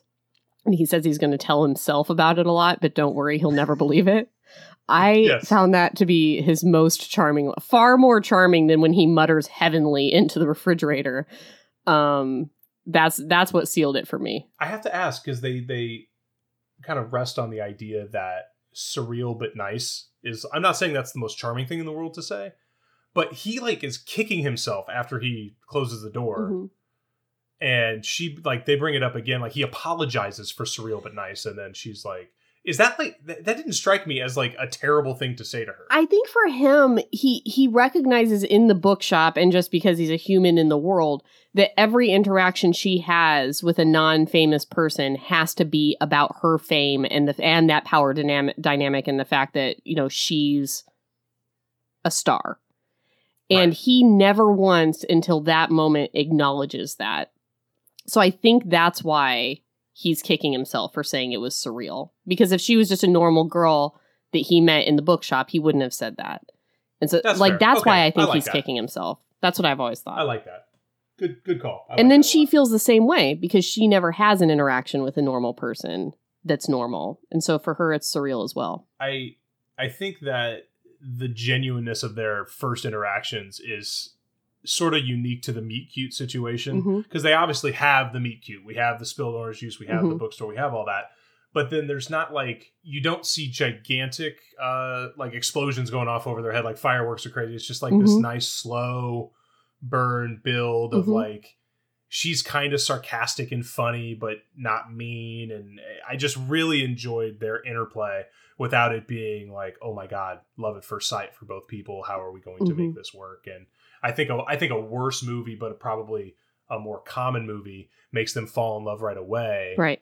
And then it's about them navigating, whether it's hiding it or fame, or the fame breaks them up or whatever. So I'm really, every time I see this movie, ecstatic they didn't go that route. Yeah, because I like I said, I don't think she left the bag, but I do think if she wasn't into him, she wouldn't have gone back for the bag. Because it was her shopping bag with the travel book in it. That was one of my questions too, was would she go back? Who the fuck cares? Like, she went back strictly because... she went back to kiss him. She went back to kiss him. And, you know, the reason that she wanted to kiss him is because he says kebab so perfectly. So which is, and I promise you could write emails. I'll give them to Jesse. That is how I say kebab. Anytime we want to go get kebabs, I'm like, let's get some kebabs. How often do you and Jesse get kebabs? I like a kebab. I like a really once a week, maybe. You know? Sorry, I just like these windows into your Hollywood lifestyle. We make them though. Like we make them. So. Wow, you make kebabs. I mean, It's a stick and a grill. You're giving me a lot of credit here, or you're just making fun of me. My husband once asked me to turn on the grill because he was on his way home, and boy, if I didn't know how to do that, that took the YouTube. It's sad though. I'm actually I'm shy on my kebab intake because we can't grill out here because the world's on fire. Mm-hmm. Man, I'm sorry. Yeah, it's tough for you. Sad subject. Anyway, but hey, you know what? Generally though, I'm proud of you. I'm proud of you for learning how to work that grill and do a kebab. Appreciate it. Thank you. Yeah. So I do want to talk about her style in this movie though too, because I think it's fucking incredible. Yeah. The suit at the press junket with the tie, loved it. With the dimple tie, loved it. Really? I loved it. Are you being real with me? I'm being 100% real with you right now. I'm being 100% real. Oh my God, Cole. Like, I think her style in this movie sucks. The only outfit I like is when she goes to dinner with the friends. Yep, that's incredible too. It's a great outfit. Phenomenal. The beret was a bold choice, particularly in that moment in time at the bookstore. Woof. Yeah. The one thing is, she does have a sunglasses problem. She had it in My Best Friend's Wedding. She has it in this. Just too many sunglasses, really weird sunglasses. The late 90s were a weird place for sunglasses, I recognize. I mean, 2020 is also a weird place for sunglasses. I don't know if you've seen what the kids are doing these days, but it's rough out there. I don't go outside, so yeah, I have no clue. Oh, okay. Cool. But yeah, I think she looks incredible in this movie. You don't think, like, her hair, everything is, like, incredible? I think you're blinded by how beautiful Julia Roberts is, because in that end scene, girl standing in front of a boy scene, her cardigan straight does not match. It does not match her shirt. Yeah, it doesn't match. I wouldn't catch that. That's not something. Exactly. And then it's a different blue for the skirt, which would work if it were just the cardigan or just the shirt, but the three together are not things to be worn together. Don't they look better because she's giving him $1 million painting and saying she loves him? Yeah, I'm that's what I'm saying. I think you're blinded because it's not the clothes. The clothes suck. It's everything else that's great. Totally disagree. Right. Man, I thought we were going to be on a lot more common ground in this episode. Me too. Me too. Now I'm not even sure if we're friends anymore. Oh, please. We're not. The last 20 years have meant nothing to me. Well, this is going to play right into your wheelhouse. Question from a lot of people. Is Anna Scott, not Julia Roberts, but is Anna Scott a good actress? A bitch. A good actress. Oh, man. Is she a good actress? I have never thought about this, but based on them running lines, I don't know though. She was having a bad day that day. That was the day that her nudes were leaked. Yeah, let's not. So I can get where she maybe wasn't. That's rehearsal. On. We don't grade on rehearsal. Well, if you've already got a script in your hand and you're memorizing your lines, so assumedly like table reads have already been done, You've read this script, you've taken this role, you've been through the contracting process. You're now memorizing your lines, and you don't know that your son is named Johnny and not Jimmy. I think we have a problem. It didn't sound that movie was a lot about her kid, though. I'm just going to throw that out there. But it was a lot about her co-star, who she also didn't know the name. It was like Clark or Max or something like that. Like, he corrected her. Yeah, she didn't get that right. She didn't know. The nudes came out that day. We're not judging her on that. Yeah, we're not judging her on that. We're judging her on... But that's all I have to go on. No, that's not all you have to go on. You have the scene walking down the spaceship thing in Modine. Helix. Yeah, you got the Helix clips. She did well in the Modine scene. Modine didn't. She was good in that. Modine struggled. No... Yeah, well, and so did the choice of black and white. What was that? Why is Anna Scott in a black and white film in 1999? I don't know. It wasn't The Artist, like it wasn't. It just seemed like a modern movie. It's very. This strange. Isn't Good Night and Good Luck. Jesus. Yeah, it seemed to be a choice for no reason. And is that the worst proposal you've ever heard in a movie? In 7 seconds, I'm going to ask you to marry me. Anything that starts with like smile is the worst thing I've ever seen. No, I'm going to go with Anna. I'm going to go with Anna Scott is fine. I don't think she's Meryl Streep. I don't think she's Julia Roberts. No. I think she's fine. That's what I would say. I don't think she's a bad actress. I don't think when she's saying I'm a bad actress, whatever, I don't think that's true. But I think she's totally a good, solid actress. I think she probably thinks she's a bad actress. Yeah, I would agree with that. Agree with that. I think she's probably better than Alec Baldwin. Yeah. Yeah. Or Billy. Or Steven. I was going to say, better than Alec Baldwin, the actor, or like Jeff or whatever who plays in the film. Alec Baldwin, the actor. Although, can we hear this from Jeff just because it's one of my favorite things? Yes. Hey, baby, who is it? It's, room service. Oh. How you doing? I thought you guys always wore those, penguin coats. Usually we do. But I was just changed to go home. And, then I thought I'd take this final call. Great. If you don't mind, I would like something, too. Could you bring me up some really, really cold water? I'll see what I can do. Still, not sparkling. Absolutely. Ice-cold still water. Unless, of course, it's illegal in the UK to serve beverages below room temperature. I wouldn't want you going to jail just to satisfy my whim now. No, I'm sure it's fine. Thank you. Hey, one more thing. If you don't mind, could you adios these dirty dishes and take out that trash, too? I really don't say adios these dishes enough. That's not something I need to... every time I hear it, I'm like, I got to start working that in to my lexicon. I mean, people are going to hate me, but... I have a hot take there. Oh, God. Well, to be clear, like... Are we doing justice for Jeff right now? Is that what's happening? A little bit hashtag justice for Jeff. Because I don't think we know the whole story on Jeff. It seems like he maybe cheated on her or like he did some bad stuff to her. The only thing he does in that scene that's really bad, that's like horrible person level, is be like, don't eat too much or you're going to get fat. Asking the guy who's taking your room service order to take the dishes away for extra dollars, I don't think is that bad. Oh, I'm not saying it's not something I would do, but I think it's played as bad though. I don't think it's played as bad. I disagree. I don't think it's played as bad. I think it's played as actory douchey. I don't think it's played as bad. I think it's the watch what you get. I don't want people to say that there goes that famous actor with the big fat girlfriend. That's played as bad. That's rough. That's not great. But I think earlier in the scene, you're supposed to think this guy's a dick. Oh, and that comes at the end of the scene. Yeah. I think you're supposed to hate him, but I think you're supposed to hate him because of all the goodwill that Hugh Grant has mustered through the first 45 minutes or whatever. Yeah. This is a guy that can get a sentence out, and we don't like that I'm not anymore. Happy with him having all this confidence with his words. Exactly. Thinks he belongs in the room.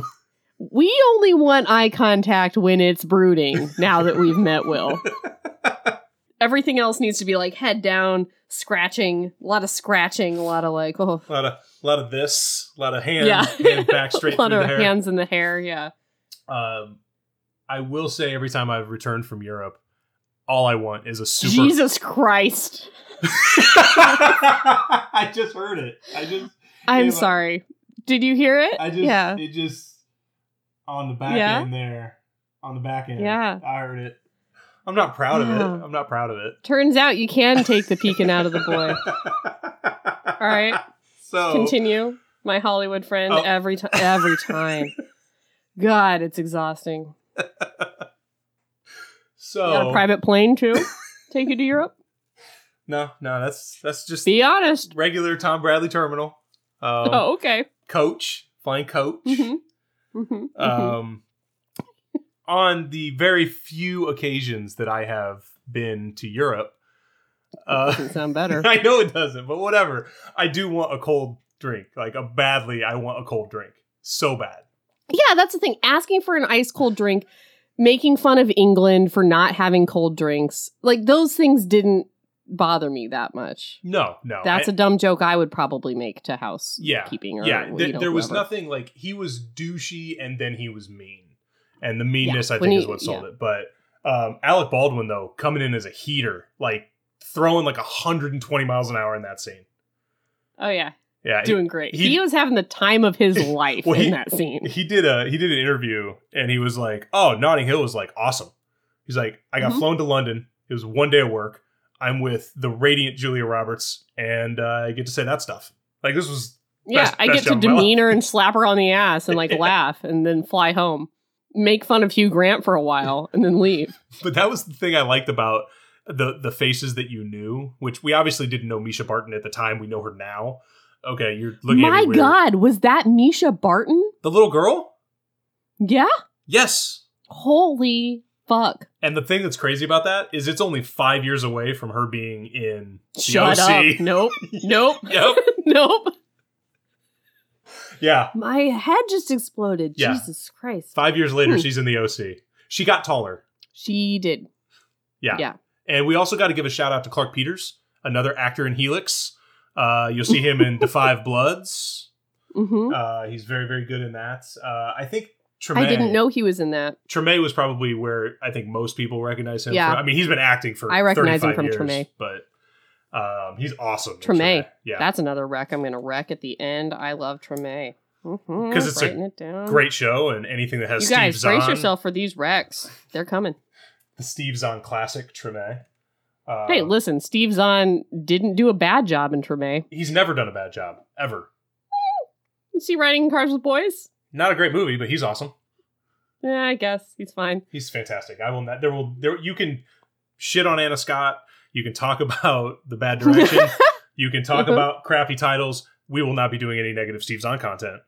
I love Steve Zahn. I'm just saying he hasn't always been good. Sounds like you hate him. This started by me complimenting Steve Zahn and Treme. That's how this conversation started. It feels like you said he was terrible in Saving Silverman, which is not something I'm willing to listen to. I would never say that. That's what I heard. I heard you thought you know he's how an I feel about overrated comedic actor. Let's not do this in front of them, okay? I just... Sorry, guys. Occasionally you get to peek behind the curtain, and it's not always rainbows and butterflies. It's not always roses, Yeah. you know? So, sometimes we get in knockdown, drag-out fights over Steve Zahn. So that was Misha Barton. That's nuts. Whose favorite Italian director is Leonardo DiCaprio. It's a dumb joke because there's no way Hugh Grant doesn't. It's 2 years after Titanic, for God's sake. There's no way. I feel that I am married to a man who 2 years after Titanic had no idea who Leonardo DiCaprio was. But is the man that you married sit down for movies at random with his roommate? No, he's never seen a movie. So like they like watch movies. Like they yeah, that's true. He watched a movie with his roommate. Yeah. He goes to the theater. Yeah. So he knows who Leonardo DiCaprio is.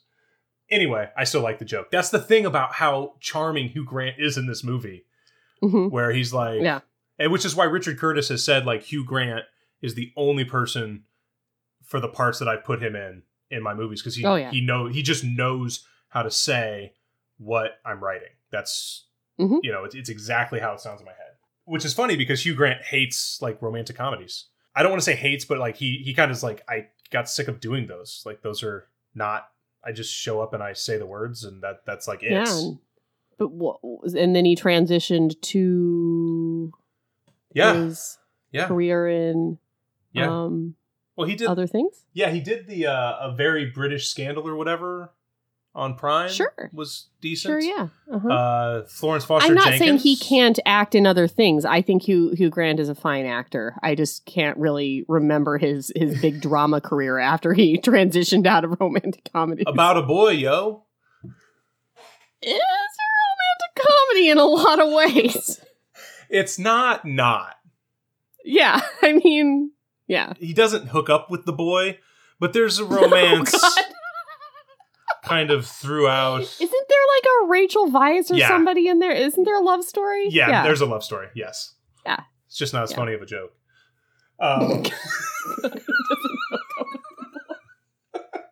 Yeah, Hugh Grant, though, he kind of sounds like a dick. Well, that boy grew up to be a hunk, though. Nick Holt, also a very good actor. Yes. Like Mad Max Fury Road, and you got me to watch The Great, which is great. And he got screwed out of an Emmy nomination, but it's... Yes, he did. He's and he looked the great in it. So, you know, I'm not going to say Hugh Grant should have hooked up to the boy, but maybe like given it a few years and then... Wow. And I said I wasn't going to say that because it's a bad joke. It's a poor taste. I said you should wait a few years. We're not into that here on the... No, on 6. I'm sorry I did this to your podcast. I'm sorry. My podcast is Where are we at? Banned from Apple. Anyway, so many more questions. You guys had a ton of questions. Love that.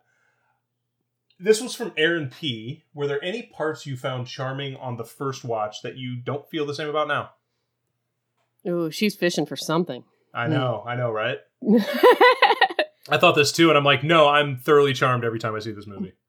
I will say that on this watch, for whatever reason, I noticed far more how dirty and stinky his flat looks. Gross, yeah. And how, if I were her, I would have been uncomfortable in how gross his flat is. And if he said, do you want to take a bath? I would say, hard no, not here. Not in definitely this not. Place. Yeah. That is one thing. And I have more visceral reactions to what I think smells like or what things smell like than most people. But every time they're in that flat, I'm like, I was just grossed out. Totally and utterly grossed out. The only thing I can think, but the bath was still in obviously a common bathroom because Spike goes in. Because I'm thinking like, oh, maybe it's a 3-level whatever and Spike's level's really dirty, but... I want to get this out now. Spike was going into the bathroom to masturbate? Pee, I thought. Oh, no, because he had the... Yeah, with the magazine open? Yeah, you're right. Doesn't Spike have a bedroom to do that in? Is this common? Do men stand over the toilet and masturbate? Is that a thing? That's gross. Don't answer it. I just personally think it's gross. Go to your bedroom, Spike. Go to the bedroom. I would assume that it is in bad taste to use common areas. Yeah, I mean, I guess like doing the shower or something. Don't do it over the toilet. That's a very strange choice, I feel like, Spike. But of the choices Spike makes in this movie, maybe not the weirdest. Yeah, I got it. But I think for Spike, it would be... I'm surprised it's not in the kitchen. More on track to just do it in the kitchen. Yeah, it's just like... Let me get my shirt with my rat head on it, and... There's a sink, you know? Yeah. That brings the whole... This yogurt has gone bad. I also love how he says yogurt. Love that. Keeps eating it. Oh, it's mayonnaise. They do say mayonnaise with such a flourish, though, you know? Mayonnaise. That's mayonnaise. Like, ooh, sounds fancy. Maybe now I will eat it by the spoonful when you say it like that. Yeah, maybe. All right, are we at the dinner yet? Or are we even going? Are we just taking questions? We're getting to the dinner right now. Yeah. So, in my opinion, the dinner scene is kind of the entire encapsulation of the movie. If you wanted to make this a short film, I think you could really successfully do it from the time they get to the dinner to the time that they leave, and it just ends in the park with them on the bench. That's a really good 20-minute short film. Agree. And I wouldn't be sitting here calling her a bitch. Oh, so is this like the only part? We got to talk about that, I guess, before we get to the dinner. Like, why do you think she's a bitch? I just think she's so unfair to him at every turn. Like, he never shows her anything but that he's totally genuine and on the up and up. And she never gives him the benefit of the doubt. Not once. And she is on the paparazzi morning. She is so mean to him. She's so mean. Yeah, and that's the only time that I think like she handled that horribly. Mm-hmm. But with this caveat, I think that they kind of go out of their way to ensure that we as an audience know Will has no clue what her actual reality is. The only reality Will is aware of, because he says some really ignorant shit too in that whole exchange. Like, oh, this will all... He does at the end. But she has already lost her shit on him in an unfair way by the time he gets to saying his unfair shit. Right. But I also think it's crazy every time I see it that he's like, don't go out there. How does he not say just that? Don't leave. Yeah. He kind of does when she's about to open the door. But there's so much time that goes, like, she's walking that way. He could have stopped her. He could have, like, held his hands out. I don't know. It blows my mind. The only thing I can think is, I don't know. I just took it as such a bumbling moment that he was just so freaked out by when he opened the door that he couldn't make the words. Yeah. Which, is in character. But I like how, when he's like, your perspective's a little out of whack, and she's like, no, our perspectives are a little different. Like, you need to understand what my life is versus what your life is. I think most of the things she said in that were fine. But upstairs, when she's getting her shit together, it is, oh, this is going to be great for you. You can tell everybody you fucked me. Like, that stuff is just like, whoa. Yeah. Way out of control. And listen, we're not there yet, but she has a boyfriend this whole time. And she says this thing of like, oh, I didn't know if he'd ever come visit. So what, they're fighting or whatever, I guess. I don't know. But she doesn't tell him. And then when Alec Baldwin is like, is this a good surprise or a bad surprise? She's like, good surprise. Like, get this loser out of here. I want to have sex with you. Like, it's very, it's rough. Yeah, I agree with that. I think the having a boyfriend or whatever is rough. And I think that and it's one of the things I like about her is she doesn't handle everything perfectly. And Julia Roberts did a good interview about this where she was like, it's weird. Like, I had to not judge this character because I was judging her so hard about every single decision she's making is not what I would do. Which I think goes back to, you're not going back to his flat. You're not kissing this random guy. You're not going to invite, like, everything she's doing. You're not going to handle the nude thing this way. You're not going to handle whatever. Right. And she's like, in order to play her, and she does play her, like, I think incredibly genuinely, but also not perfectly. Like, she's not a perfect person. She makes these huge mistakes, which is, again, something I like. I don't like movies where you have one of the characters that is objectively perfect and then the other one's just fucking up and you're waiting for that other person to figure it out. Where I think Will would be our objectively perfect person, but he's not either. Like, he is way too naive about her circumstance, I think, not to be an actual character flaw. Not just like a sweet, oh, I don't get it. No, you don't live in the sticks, man. You live in London. You understand paparazzi. This is a thing. Like, how can you not get it? When she's on the historical set and she says, oh, he's a guy from the past, it's kind of awkward. I honestly don't know why he's here.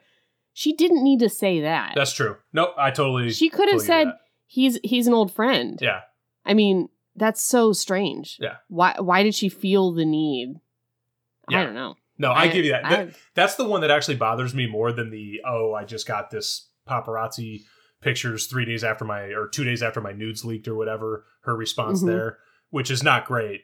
The one that always bothers me is the one on the set where he's from my agent's office. You can lie about a million things. You don't have to be like, there's so many things. He's nothing. He's from wherever. I tend to give her, I think, a little bit more of a pass because it would be, even at the point that they were at the having the fight after the paparazzi, he had shown his ignorance in a couple of ways, and they had been to, they had dated and seen each other a little bit through that time for him to be able to say, or should have been in the spot to be like, I get it.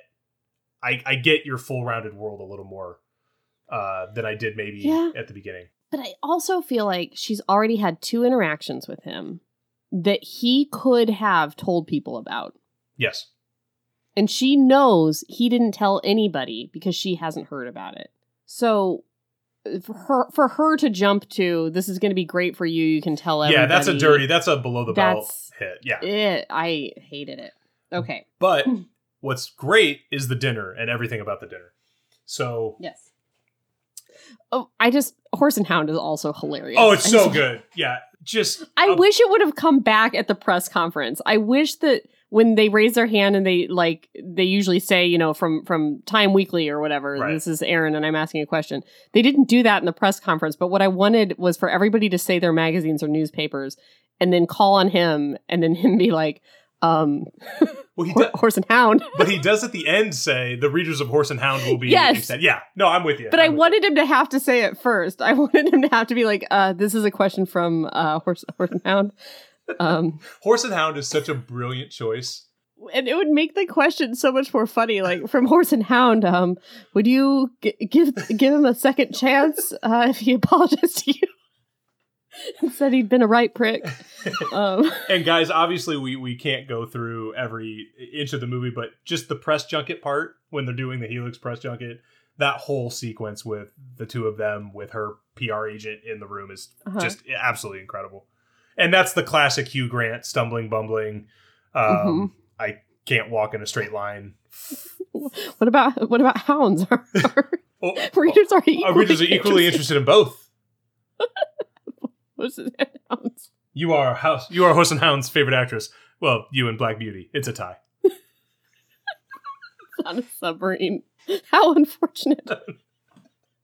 It's so good. It's so good. Anyway, I just wanted to acknowledge Horse and Hound before we get to the dinner. Yes. The dinner. So the dinner. Okay, we are finally at the dinner. It's kind of interesting that I feel like this movie builds to the dinner, and the dinner is such an explosion. I don't want to say that everything that comes after the dinner is a bit of a letdown. But there's a lot of stuff that happens after it, but this is just such a happy, fulfilling scene that accomplishes everything the full film is trying to tell you about all of these people. And I think it's great that she calls him back to cancel her thing from the press junket to go to the dinner, which is great. She brings a little gift from Tiffany's, which is a super Hollywood thing to do. I wouldn't know anything about that. Hollywood. I want to be very clear. Oh, really? Because I don't live in Hollywood. You've never gotten me a birthday present. No. Period. I don't know that you've ever gotten me a birthday present. I'll have to think about it. You own from Justin to Kelly, so you're welcome. Oh, I do own from Justin to Kelly. Oh, you got me that prop from Gangs of New York one year? Yes. You have gotten me birthday presents. I'm sorry. I was good. I was good to my friends. Come on now. Yeah. What was? I don't know. I didn't even get a fucking call. No. That's you were. True. Yeah. You were back in the day. It's all gone away. 2020 is a motherfucker. Happy birthday, by the way. When was that? June. Yeah. Let's exchange happy birthdays now, because I think this is the first time we're doing it. Happy birthday, man. You too. So they show up, and it's his sister's birthday, and Max is the worst cook in the world, which is always a wonderful trope. I never understand how you can be that bad at cooking. He opens the oven, shit's burning, and he just closes the oven. But also, this is like a classic Richard Curtis thing. Like, remember the dinner party in Bridget Jones's Diary where it's like blue soup because she uses blue string to tie the thing together? I mean, this is his favorite, and it's a good trope. Like, not all tropes are bad. It's a great trope. It's wonderful. Tropes are great. Yeah. So he's really bad cook. Comes to the door, kind of ignores Anna, which is a nice little sort of sleight of hand. This is where, when we're talking about actual filmmaking, because like I said at the beginning, to me, this is mostly just frame the shot and let million megawatt Julia Roberts kind of do her thing and let Hugh Grant do his thing, and charisma wins the day. This one, there's some kind of interesting dolly shots and kind of how they're cutting and weaving through the table, and they're not necessarily always focusing on the person talking so much as the person reacting, which I think is really nice. Yeah. And they don't have them seated stupid so that you can see all of them in every shot. Right. And it's also not at some sort of Victorian mansion where this is a small table in a small home, and it's crowded and it's cramped and it's smoky. And, it's one of the things that, while I absolutely detest smoke, I think smoking is gross, I love it in films, because just watching some smoke filter through a shot, it's really way better on black and white, but even in color movies, it just sort of adds this dimension and depth to the scene that I really like. And it makes it feel more communal that way, I guess, as far as I'm concerned. But I love all the people in this scene, even though they do shit that I hate. Like Bernie, asking about, the story about the salary? No. So the salary line where she's like, I made $15 million. Oh, yeah. I thought you meant there was a story behind the line or something. There is. Yeah, there is. So. Oh, okay. So the original scripted line, I think, was like $8 or $10 million. And they kept, take one, and Bernie would ask and she would say 10 million. And then she said 12 million. And then she finally gets to 15 million. And Hugh Bonneville, who plays Bernie, finally asked her, like, why do you keep changing the number? And she's like, I'm sick and tired of lowballing myself. Oh. I'm like, oh, Julia Roberts is that lady. That she is. And when I went back to watch some interviews of her kind of doing some press for this Today Show, stuff like that. And I kind of forget because I don't watch TV in that way anymore. Like you used to say, or at least I did, like, Tom Cruise is going to be on the Today Show, or and it's not a thing anymore. It's just not a thing. You forget when people had movies coming out, they went on the shows to do interviews, and people are trying to have this like, oh, well, you did this, like whatever, and she was like, no, I'm going to seriously talk to you about this. Like, you're not going to make fun of me because I know you're not asking Hugh Grant the questions in this, but like it was really like, no, I'm throwing it, and I loved it. Like it was great, and that was that was an attitude she brought to this movie, which I thought was really interesting. But yeah, I love the idea that I just think that these people get together for dinner like twice a month. Yeah, they really seem like real friends. They all fuck up in some kind of lovable way. Like Bernie's worse than the others, but God, the sister's great. Yep. Where she's like, I know this is an opportunity for me to be cool, and I'm not going to be, and I've just always thought we could be best friends. Like, I could find cheap clothes for you. You don't need cheap clothes. Like, and it's so great how awkward it is at the beginning and then how settled it is by the time they clip to the dinner scene and everybody's cool now. And now they're making jokes about how the sister is best friends with her and like how stupid it was for her to have said that. It's really great. And like, I've never hung out with movie stars, but I assume that would be kind of how it would be, right? Like, yeah, okay, yeah. I thought it was pitch perfect. Yeah, that first exhale of like, oh shit, and holy fuck and all that. And have you never hung out with movie stars? Is that accurate? I've met, but no, like hung out and stuff. Nah. Have you ever hung out with any of the stars of Center Stage? Which is a movie? Yeah, I don't consider him an actor, but we've played some tennis. It's incredible to me. We have played some tennis. I try to think of actors that you've hung out with, but that's one. Matthew Lillard, I believe. Jai Courtney. That was Jed. Jai Courtney. Oh, I thought that was you. No. Jed met Jai Courtney. I just liked that. Like, it was just so cool that they exhaled. It was like, okay, now this is just somebody at dinner. Yeah. And the brownie game. The brownie game's so good. What a great piece of writing. Unbelievable piece of writing. Mm-hmm. Who do you think should have won? Oh, that's a great question. Not her. Not Anna Scott. I don't know. I think Bella has to win just because she's revealing this news for the first time, and she cried. She sold it. Yeah, see, I think Bella, because like Will ends up with the brownie, which is nuts. His thing is I was called Floppy. Right. Oh. Yeah, but he has to end up with the brownie because they can't then give it to Bella after she reveals this thing of like, I was in this accident, I can't walk, and now we found out today we can't have children, and now I'm crying. They can't be like, yeah, you are sad, Bella, take the brownie. Now they have to make it ironic and give it to somebody else. I can't taste food anymore because you've made me so sad. Right. I mean, they have to give it to somebody else and be like, no, that's not sad at all, to like cheer her up and make her feel better. Well, and I think the brilliance of the scene is to have the person that talks after Bella be Anna Scott. Be like, have the stranger to the scene who's the most famous person in the world who, to a commoner, would have nothing to complain about, be the one who breaks the sort of silence and says, well, hey, my life sucks too, as both and a joke and have them not buy it at all. Well, yeah. but have her do it in a way that was real, as opposed to like, do you have any idea how hard it is to walk down the street and not be able to just disappear? Like, like the genuine, when you ask people about what's the worst part about being famous, well, I can't go into a store. She was like, literally, surgeries, diets, bad boy, like actually opened herself up. I think that was a really, really good part of that scene. God, I love But then that to scene. have them tease her about that, I Yes. thought was also very important. Yeah, the rapport that they all established, I was like, ooh, I want to see them all hang out. Like, that's a scene I'm missing from the movie. And I went through all the deleted scenes. They were all excellent deletions.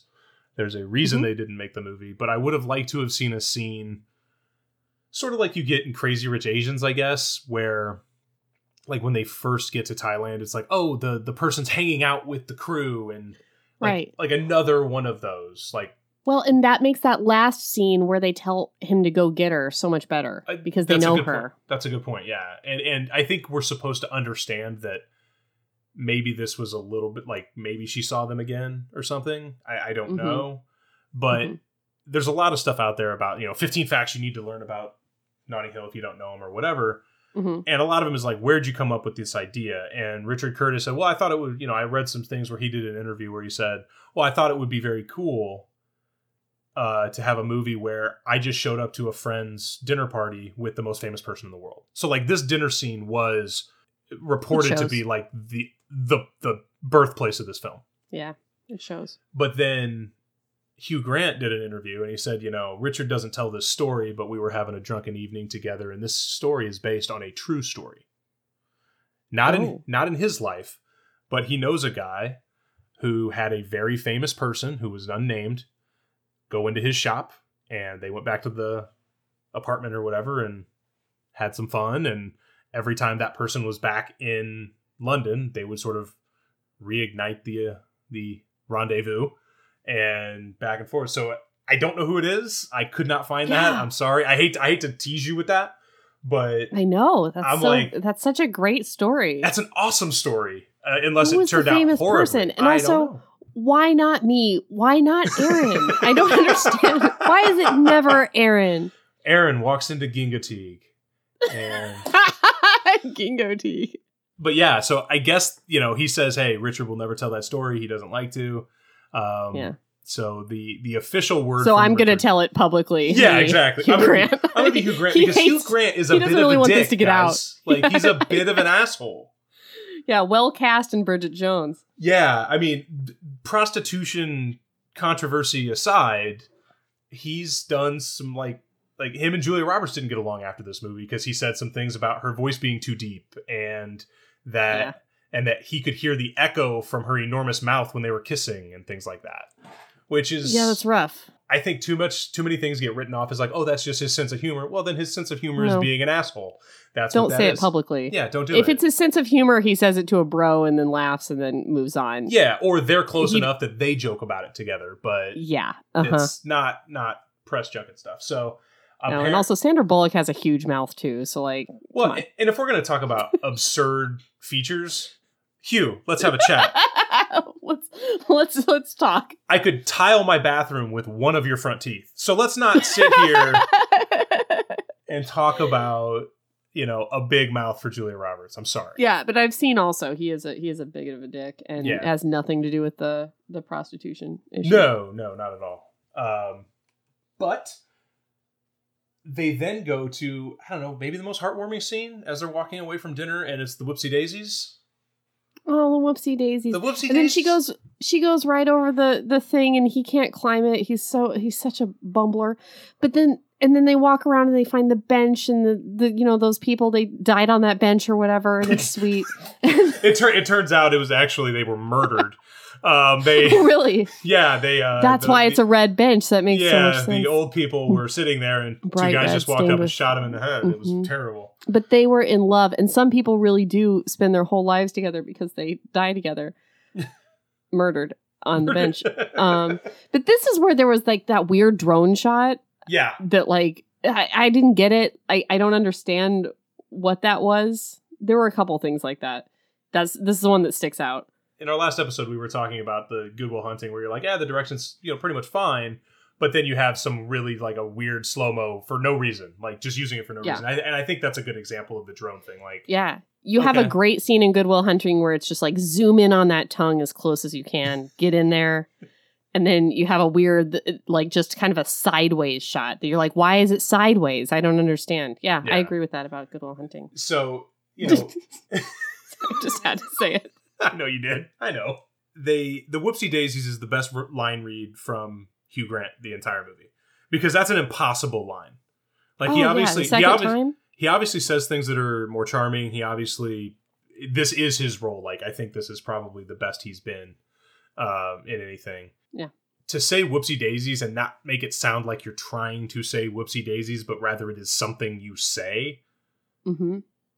Twice, like impossible. Just incredibly. The second good. time, you're trying to act like you're actively trying not to say whoopsie daisies, and you still do. Yeah, that's a rough line. It's incredible. Yeah, it's incredible. And so this is where we realize they're falling in love, and this is all wonderful. And it's a lot of really good sequences that don't go on too long, which again is a problem that I run into in way too many romantic comedies, where this one's like 2 hours and 4 minutes, which is a little bit long in the tooth for a romantic comedy as far as I'm concerned. Yep. Found that out the hard way this morning when I delayed our recording by half an hour. Thought this was a little bit shorter. But it's long-ish, but I don't know what I'd want to cut out. You know? I don't... No, there's nothing I would want to cut out. The only thing I would get rid of, if I had to, would be there's really no reason to show that he was trying to date again. Maybe? Like, there's no point in that. Maybe not. Yeah. You know? I think maybe we could have lost the thing where he defends her with the guys at the restaurant. Yeah, probably. But because I felt that conversation was a super unbelievable conversation. As good as Richard Curtis is, he didn't write that to be like, no one sits around with their buddies and talks about which actresses want it. Yeah, right. That's such a weird thing. I've known a lot of shitty people. I've never had those conversations. The extra special glimpse into my life. But I think if you wanted to have the dating scene, I think you maybe not have him set up. I think they were trying to push, because the supporting cast is so good, they're trying to have Max and Bella in it a little bit more, as opposed to just show him going on 3 dates and actually dating Emily Mortimer, as opposed to bad setups. Sure. Just be like, oh shit, now you're back and I'm kind of dating this other person. Although the fruitarian setup, which who knew that fruitarianism would then become a thing that is not what she explains, which is close to freeganism is what she explains that she does. But fruitarianism is a thing, and it involves nomming on a lot of fruits, as we learned. I was getting ready to ask you if you were one, because you've had quite a few delicious-looking berries while we've been recording this. I was hungry, and I thought that it was something that wouldn't chomp. They look delicious. No, I'm not a fruitarian. I was a fruitarian briefly one time, but it only lasted like 3 hours. Oh, sure. But when she's explaining what fruitarians are, did you so the camera zooms out, and as she's explaining it, Max and Bella just like quietly hold hands as if to say, I'm so glad I found you and I'm not out there. The more that anymore. I see that, I think they're like clutching hands to be like, aren't we terrible fucking people? We did it to him again. Yeah. We did it to him again. But I kind of think with this lady, it's like somebody they knew at the office, but they didn't know it was this bad. Like they thought she was kind of cute, but they didn't know. I really feel like that one, they didn't know how deep the crazy went. And I also feel like setting people up, and maybe I don't know, because obviously been happily out the game for quite some time. And I don't know that setting people up is that a thing now? Like, it feels like a thing from a bygone era. Like, let me set you up. I think people set each other up. Or maybe it's just not something that happens, I mean, I was married at 26, so maybe it's not something that happens until you're in your 30s. But I didn't know any friends that were trying to set people up. You're hopeless. Here's a shot. Yeah, I don't know. I don't know if it's just... It was never something like... I don't remember any of our friends ever trying to set people up. I have friends that have set each other up, and I think it's something that does happen when you're older. Because, I mean, you met Jesse in college. Right. And that's a time when you don't need to be set up with anyone because you're in college. Right. But once you get out of that and making friends is harder and the only people you know are your work friends, then it gets a lot harder. Yeah, that's a fair point. And that's a good point. You have to rely on internet dating, and much better is a voucher from a friend. Right. And in 1999, that just didn't exist at all online dating. Yeah, that's a fair point. But yeah, I would have liked to have seen more Emily Mortimer, but I don't know if that's based on her performance in this movie or if it's based on the fact that I've seen her in a bunch of stuff afterwards and really like her. Yes. So... we have a few more questions. I know we're getting a little long in the tooth, guys, and we'll wrap it up here. But we had a couple more. Brenda Divot was in in a nice, fun place because she asks 2 questions. Mm-hmm. Big feet, large shoes, fact or fiction? And does floppy refer to the hair, question mark? He says it does. Yeah, I don't know that that's But are you saying... I don't know that that's her implication.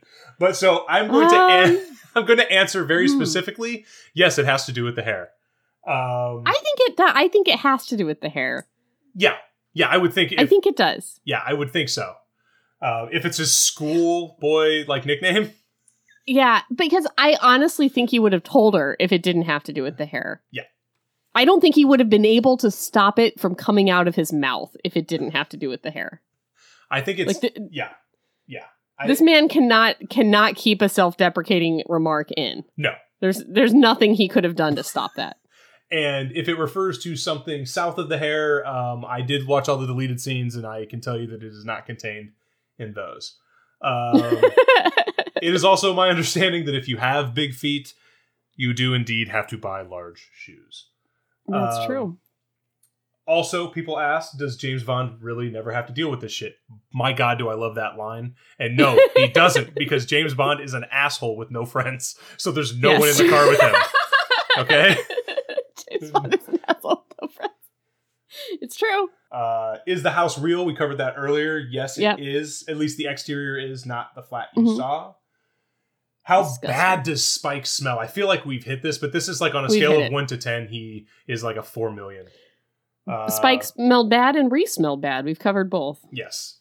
So I have 2 huge questions before we go on. One, where does this rank in the Richard Curtis filmography for you? Oh. Okay, I've got to really think. Oh, I prefer Four Weddings and a Funeral to this. I feel like that is my number 1. This would then... I really like Bridget Jones. I don't know between this and Bridget Jones, which I prefer.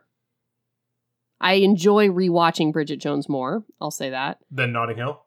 Yeah. Okay. But I have a problem. I have a Colin Firth problem. You're afflicted with the Darcy disease? Yes, a little bit. The more I watch Love Actually, the more it loses its charm for me. False. I still watch it. I'm just saying it loses its shine a little more every time I see it.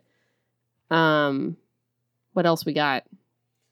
I mean, that's kind of those are his big ones. I would say. Those are the big ones. Yeah, those are the big dogs. I would say that I'm with you. Four Weddings. It's hard because sometimes when I look at people, whether it's Aaron Sorkin or it's a Richard Curtis or it's an Antoine Fuqua, you hate to look at like one of the first things they did and say the first thing they did is the best thing they did. But in this case, I think Four Weddings, first of all, it was unique at the time. It's been redone 100 times. Some would say Notting Hill is a bit of a nod to, that formula, although it's way more stylized and sort of Hollywoodized than a Four Weddings. But Four Weddings is just such an incredibly interesting movie and so well done and so well acted. And that's my number 1. I would call this my number 2. I would call Love Actually my number 3. And a close 4 would be Pirate Radio. I really enjoyed that movie. It's not a romantic comedy. It's just it's like a solid. I like Pirate Radio. Yeah. Oh, About Time he did, right? That was good. That wasn't me. People like that one.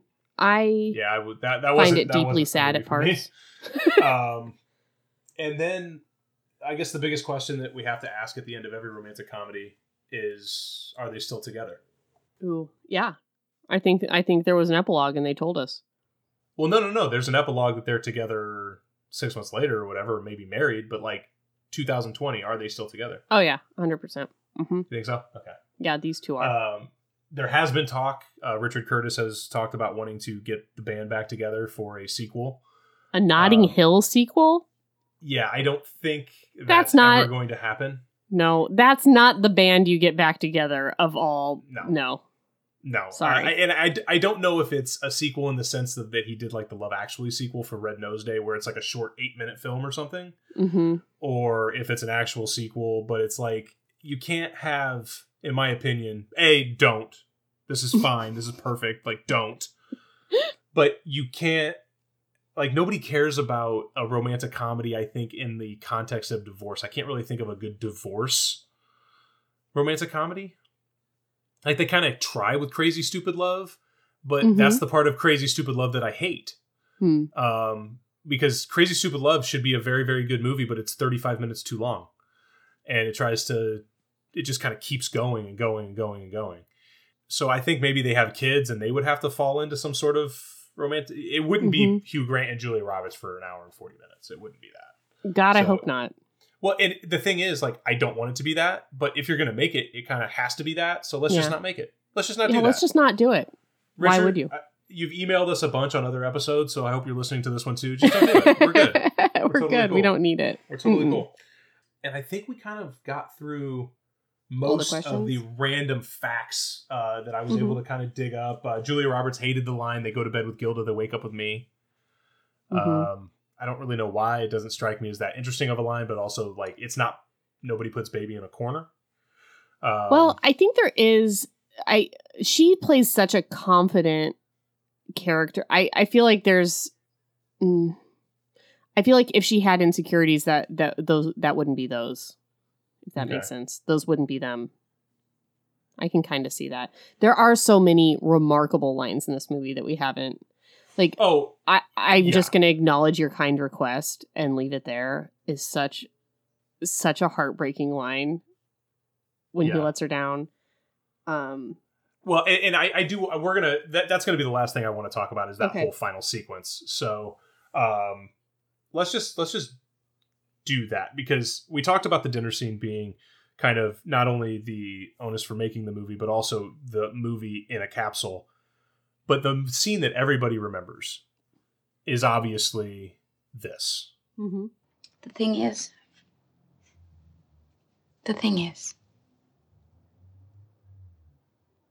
What? What is the thing?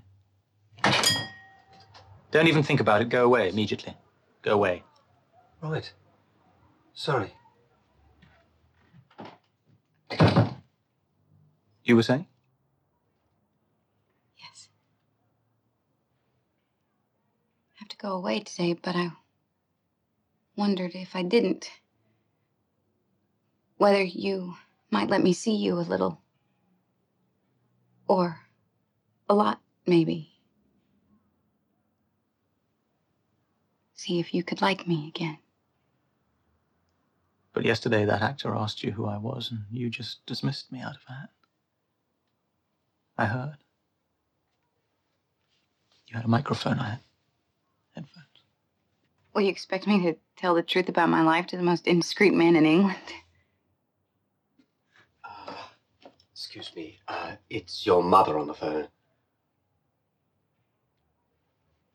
When you tell her, I'll bring her back.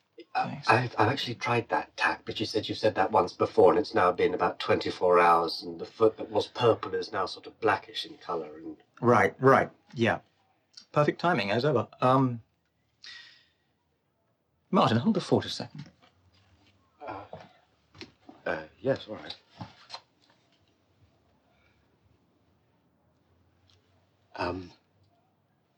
Could I just say, I thought Ghost was the most wonderful film.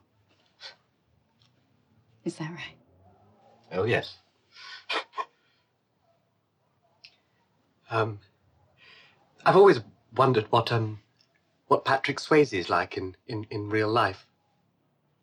I can't say that I know Patrick all that well. What, he wasn't that friendly during filming? Well, I'm sure he was friendly to Demi Moore, who acted with him in Ghost. Oh, right. Sorry. Right. Always been a bit of an ass.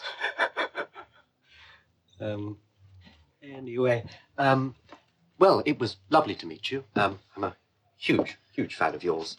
And Demi's, of course. Sorry. It's fine. There's always a pause when the jury goes out to consider their verdict.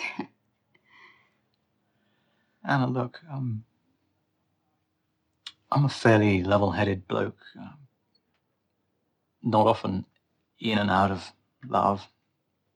But, can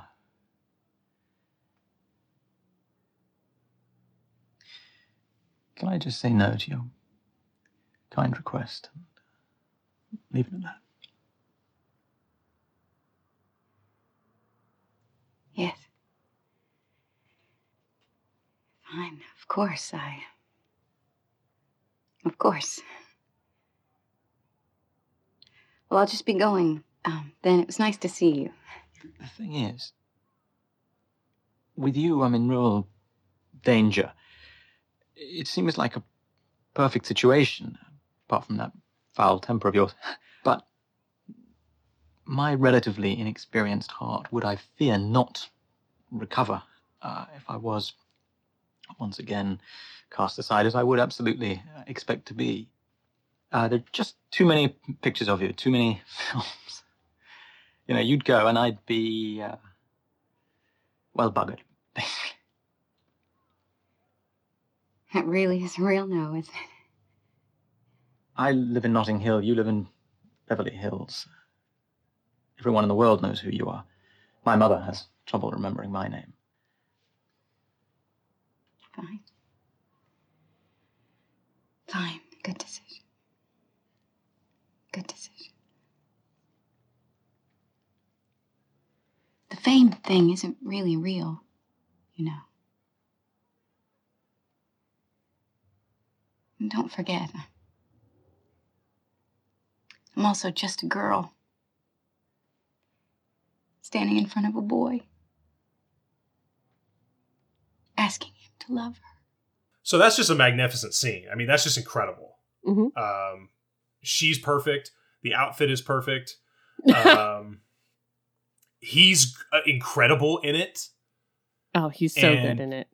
And what's really weird is in a lesser movie, in a much, much shittier version of this movie, that's like the last scene. Like a writer or a director's trying to play it cool and against the grain, and this is the last scene.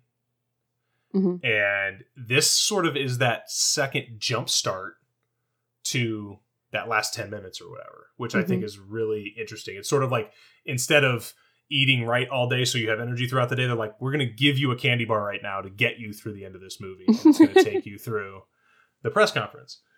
I'm just a girl. Shouldn't that be like tacky? Shouldn't that whole thing just sound tacky? Yeah. And oh God. She just does it so well. It's just so good. It's so earnest. It is. And every time I look at it and you take the words out of her mouth and you just put them on the page, you think it's bad writing.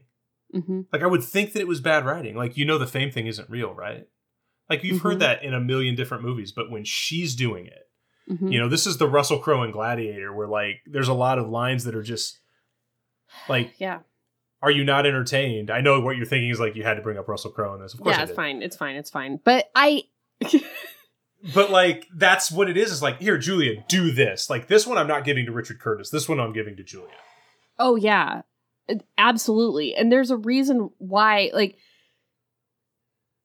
when the paparazzi mourning happens and he tries to get her to stay and tell her it's nothing and it's not a big deal and it's not real, and she tells him basically to fuck off and she's going to regret this for the rest of her life. Yeah. And he just, like, so broodingly is like, well, I won't. I will treasure it forever. So... Honestly, it's just like that. I was going to play the clip, but you nailed it, so we're good. There's no acknowledgement that when she says, the fame thing isn't real, right?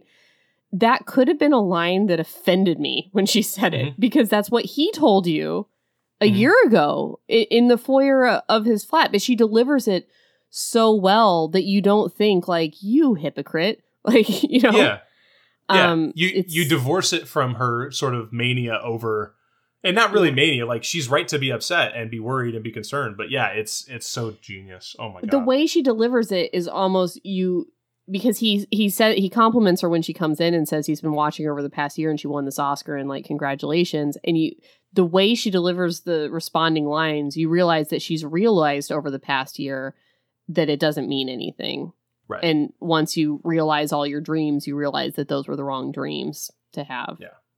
And somehow you get that out of her saying that one line.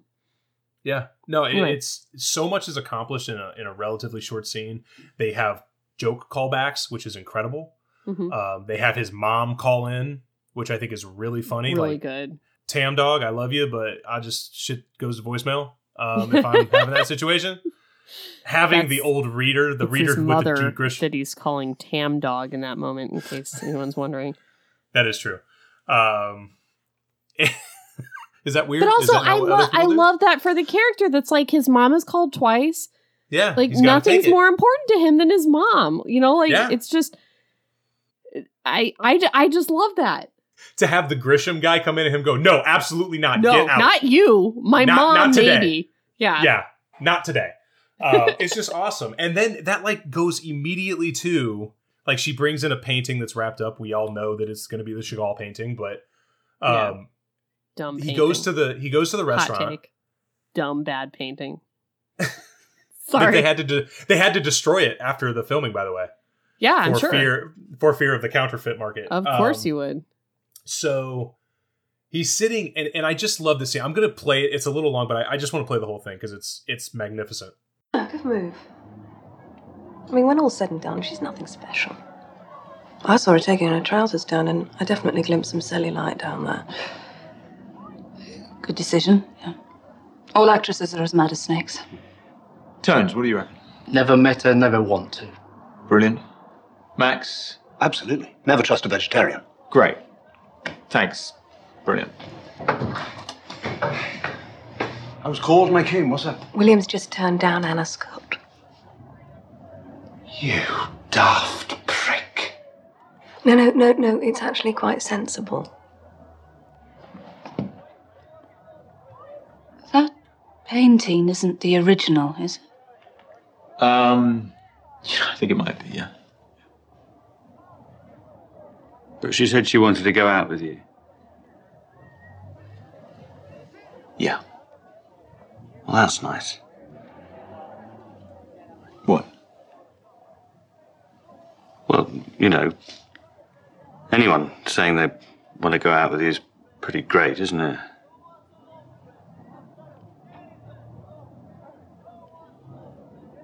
It was sort of sweet, actually.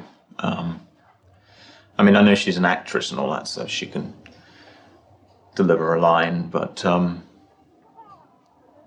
she said she might be as famous as it can be, but also that she was just a girl standing in front of a boy, asking him to love her.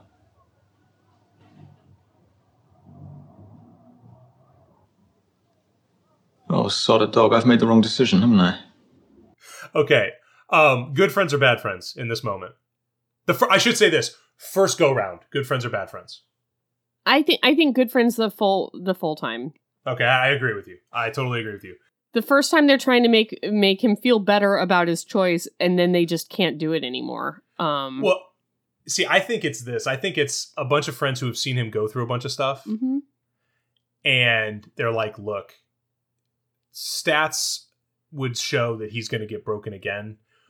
But I'm hoping between Honey and Max and Bella and Bernie and Spike, one of us is going to have we all want to tell him he should have said yes.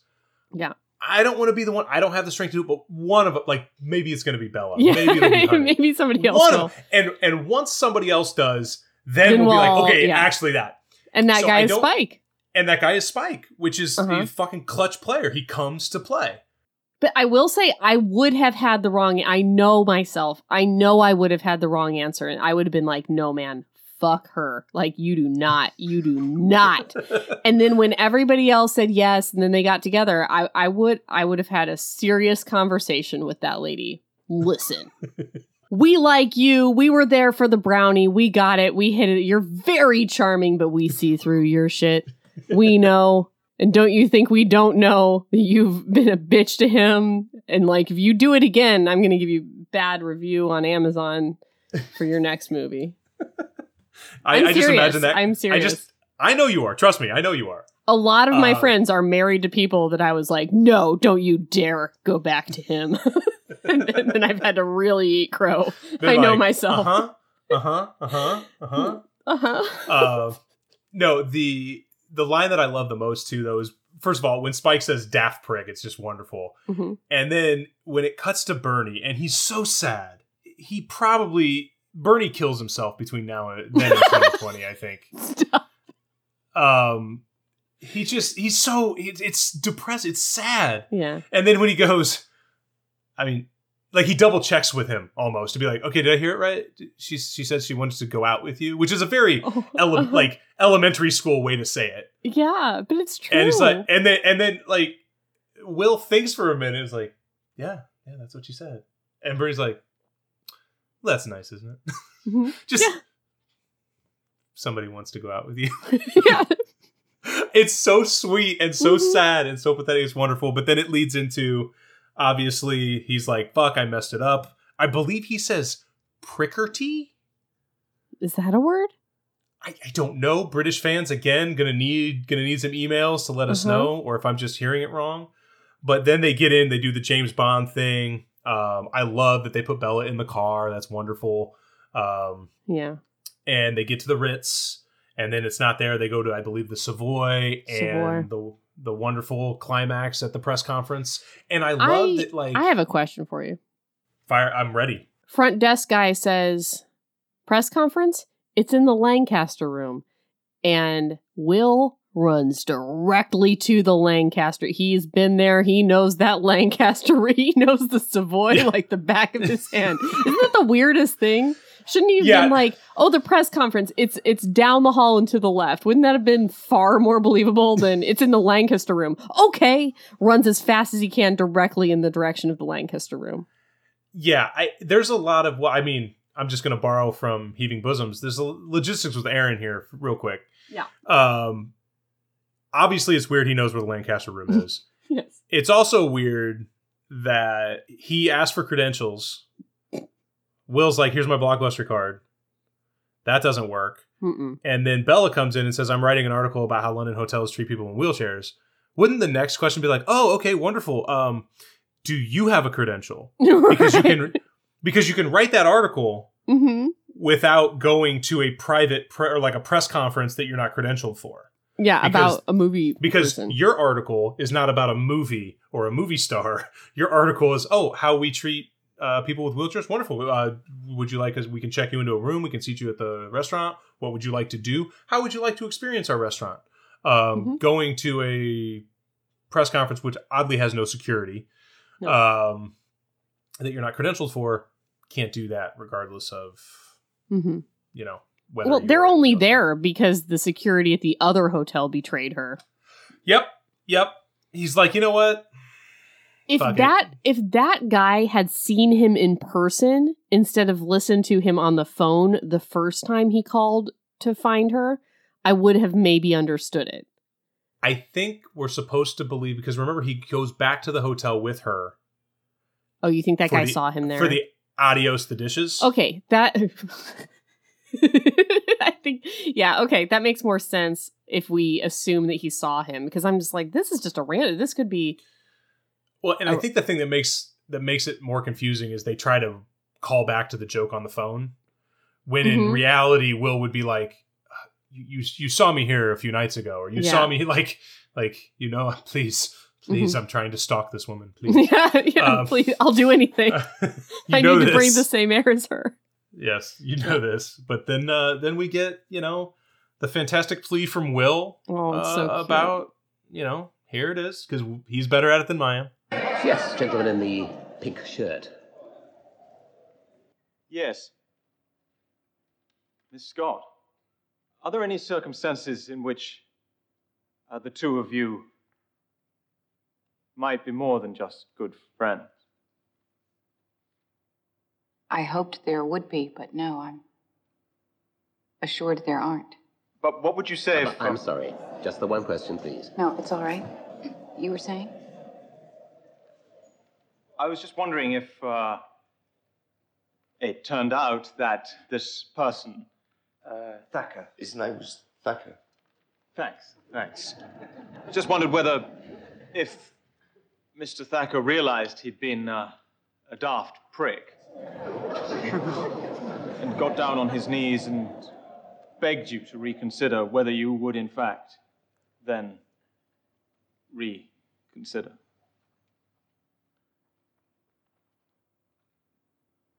Yes, I believe I would. That's very good news. The readers of Horse and Hound will be absolutely delighted. It's just so cute, and the indefinitely is so earnest. It's so good. Everything's so good. Horse and Hound. When she says, "Yes, I believe I would," it's so good. Mm-hmm. It's perfect.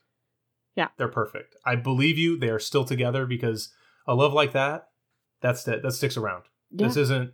This isn't like Sleepless in Seattle, where they're not. They're not Yeah. together. No, that didn't happen. Sorry, guys. I love the movie, but this is just a great fucking movie. This is so, like every time I finish this movie, unlike your friends whom I have not met but are wrong, I finish it and I'm immediately like, I could watch that again. I'm in a very happy place right now. I'm very just start it over. I feel like there's so many things we didn't talk about that are great. Like so many Spike things, so many lines.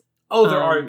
You guys, obviously, if you haven't seen this movie, pop it in. It's, kind of late in the game to tell you to do that, but it's incredible. And this is one of those films where we could spend another 2 hours going beat by beat through. Like we didn't mention Martin. Like Martin's genius in the little stuff that he's in. Oh, I even like I even like the cut from The Wedding where he's just like dancing by himself. Uh-huh. You know, a shittier movie in 1999 has him like coming out to the crowd as being gay or something like that. And it's like, we don't need to make a thing out of his character other than he's a bit of a loner that works at a travel bookshop who's looking for friends and whatever, you know, like that's and the deal. Thinks Julia Roberts was in Ghost. Can't tell the difference between Julia Roberts and Demi Moore. So Patrick Swayze, well, I don't know Patrick. I'm sure he was nice. I am sure he was nice. Yeah, I can guarantee you Patrick Swayze's incredible. Yeah. You can take that, my promise to you. He was wonderful. Well, I don't really have anything else. You want to do your recommendations? Yeah, yes. I would. Okay. I would like to do some recommendations. What recommendations did you have prepared before we recorded? Go ahead. Have you seen The Replacements? What a great movie. What a solid movie. Is this the third movie in the Johnny Utah trilogy? Oh, don't with me on this. I can't do this anymore. Please. I've had to talk about this with you several times, and I had to listen to an episode where you talked about it with Jed. I can't do this again. Yes, okay. Yeah, it's the third. Is it the third or the second? It's the third. It goes Roadhouse, then Point Break, then The Replacements. Oh, see, I was thinking Point Break was the first, and then I don't know, John Wick. That's where the worlds collide. It's actually a Swayze collides with Johnny Utah. So Swayze from Roadhouse goes into Point Break and is Bodhi. Sure. And then Johnny Utah goes from Point Break into The Replacements to play football. Can we add John Wick though? Well, after Shane Falco gets cut from the team, he then loses his shit a little bit. Loses his fucking mind. Brooke Langton breaks up with him. And then he becomes a killer. Yes, we can do John Wick. We can turn that into a... Anyway, feel good movie. Yes. Replacements, great. Yes, fantastic. Really good. Killing Me Softly is the worst movie you'll ever see. Also a romantic movie in London. Hands down, the worst and funniest film. Like, really, shot for shot, the worst movie you'll ever watch in your life. It's incredible. It's astounding how bad it is. It's impossible. Yes. Treme is a great show with that guy. Clark Peters, come on now. No, I was saying Steve Zahn. Steve Zahn. But hey, here's a real rec.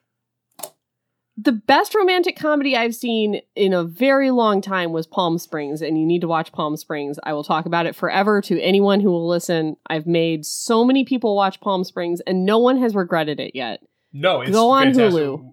We talked about it for like an hour after I watched it. I am not a rewatcher. I don't watch movies in the background. I need complete silence to work and sleep, which is something that Cole does not understand. He always has movies in the background, always. Notting Hill was one of my favorite movies to fall asleep to. It was fantastic. I have to have noise on at all times. Yeah, I'm not that way. I need silence at all times. So if I'm going to watch a movie, it's because I want to watch it, which is why I don't rewatch movies at the rate that you do by a mile. When I finished watching Palm Springs, I immediately started watching it again. Yeah, it's That's how good incredibly Palm Springs is. Well, like I watched it, and then Jesse came home, and I was like, "We're watching it," and the two of us watched it, and she was like, "That was so incredibly." I'm like, "Yeah, no, this was really, really good." I watched it. I knew it was going to come out that day. I watched it in the morning. Then I watched it a second time. And then when David came home from work, I had to pretend that I hadn't watched it so that he would watch it with me. I'm like, I really want to watch this movie because I wanted him to see it, but he won't watch anything that I've already watched before. So I was like, oh, I want to see it so bad. I had to lie to my husband.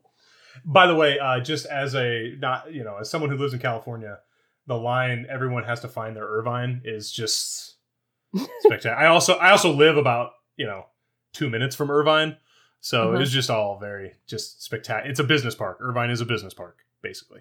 But it's J.K. Simmons' paradise, and I love. Of course it is, and there's very nice houses there. It's wonderful, but and you find had your to find Irvine, that folks. out. Yeah, find your Irvine. Do you how? Yeah. Mm-hmm. Where's yours? No, what was your question? No, I'll talk to you about it. Not on a podcast. I have a couple questions for you about Palm Springs. Oh, gotcha. Okay. So my recommendations for Julia, I'm going to tell you, I mean, obviously all the regulars, but Mystic Pizza is a genuinely good movie.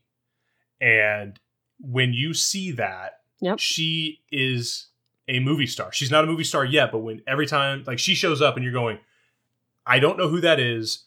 She's a movie star. And it happened. Also, I mentioned it earlier. It's not a good movie. Also Matt Damon. Mm-hmm. I mentioned earlier, it's not a good film. It's a cult movie, and it's very funny. The people that are in it, Flatliners. Mm-hmm. Did you see the remake? It's a fun watch. I didn't know. I was wondering if it was good. No, I didn't see it. This is it's funny and sort of campy bad, but it's worth a watch. For Hugh Grant, again, all the regulars, I think Sense and Sensibility is really good. Mm-hmm. About a Boy, I think, is probably his best individual performance. Really? And yeah, I think he's really good at it. But I mean, he's playing himself, I think, to a certain degree, which I think can be very difficult. But I like that movie a lot. And Extreme Measures, slightly action-y sort of movie, but it's Gene Hackman and Hugh Grant. And I got to tell you, this recommendation is more about Gene Hackman than it is Hugh Grant, because there was this kind of mode in the 90s where Gene Hackman just took movies, in my opinion, to dunk on the up-and-comers that were becoming famous. Because Gene Hackman seems like a total asshole, but he is an incredible actor. And when you watch him in things like Extreme Measures, where I don't think Hugh Grant is a bad actor, but the difference between him and Gene Hackman is so incredible that like there's no closing that distance. And every time they're in a scene together, you're like, okay, what's this guy doing? Same thing in Enemy of the State, where Gene Hackman's just dunking on Will Smith the whole time. And Will Smith is not bad. You're just like, you forget how good Gene Hackman is. And he was in these Crimson Tides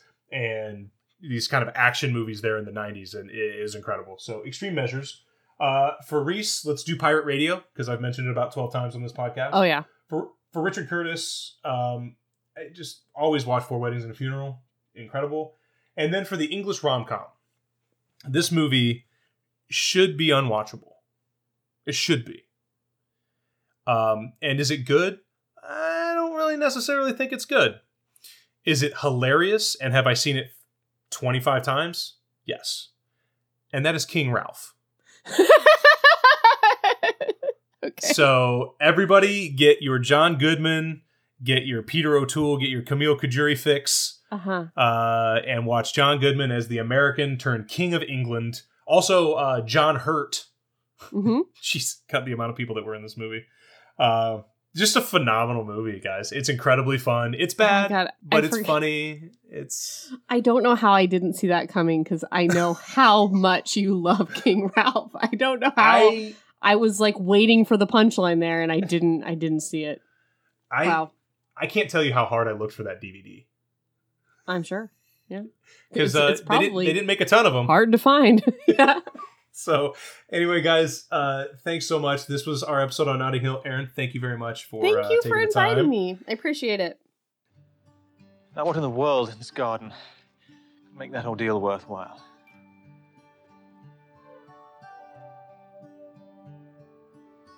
It's amazing how you can speak right to my heart. Nice garden. Without saying a word, you can light up the dark. Try as I may, I can never explain what I hear when you don't say a thing.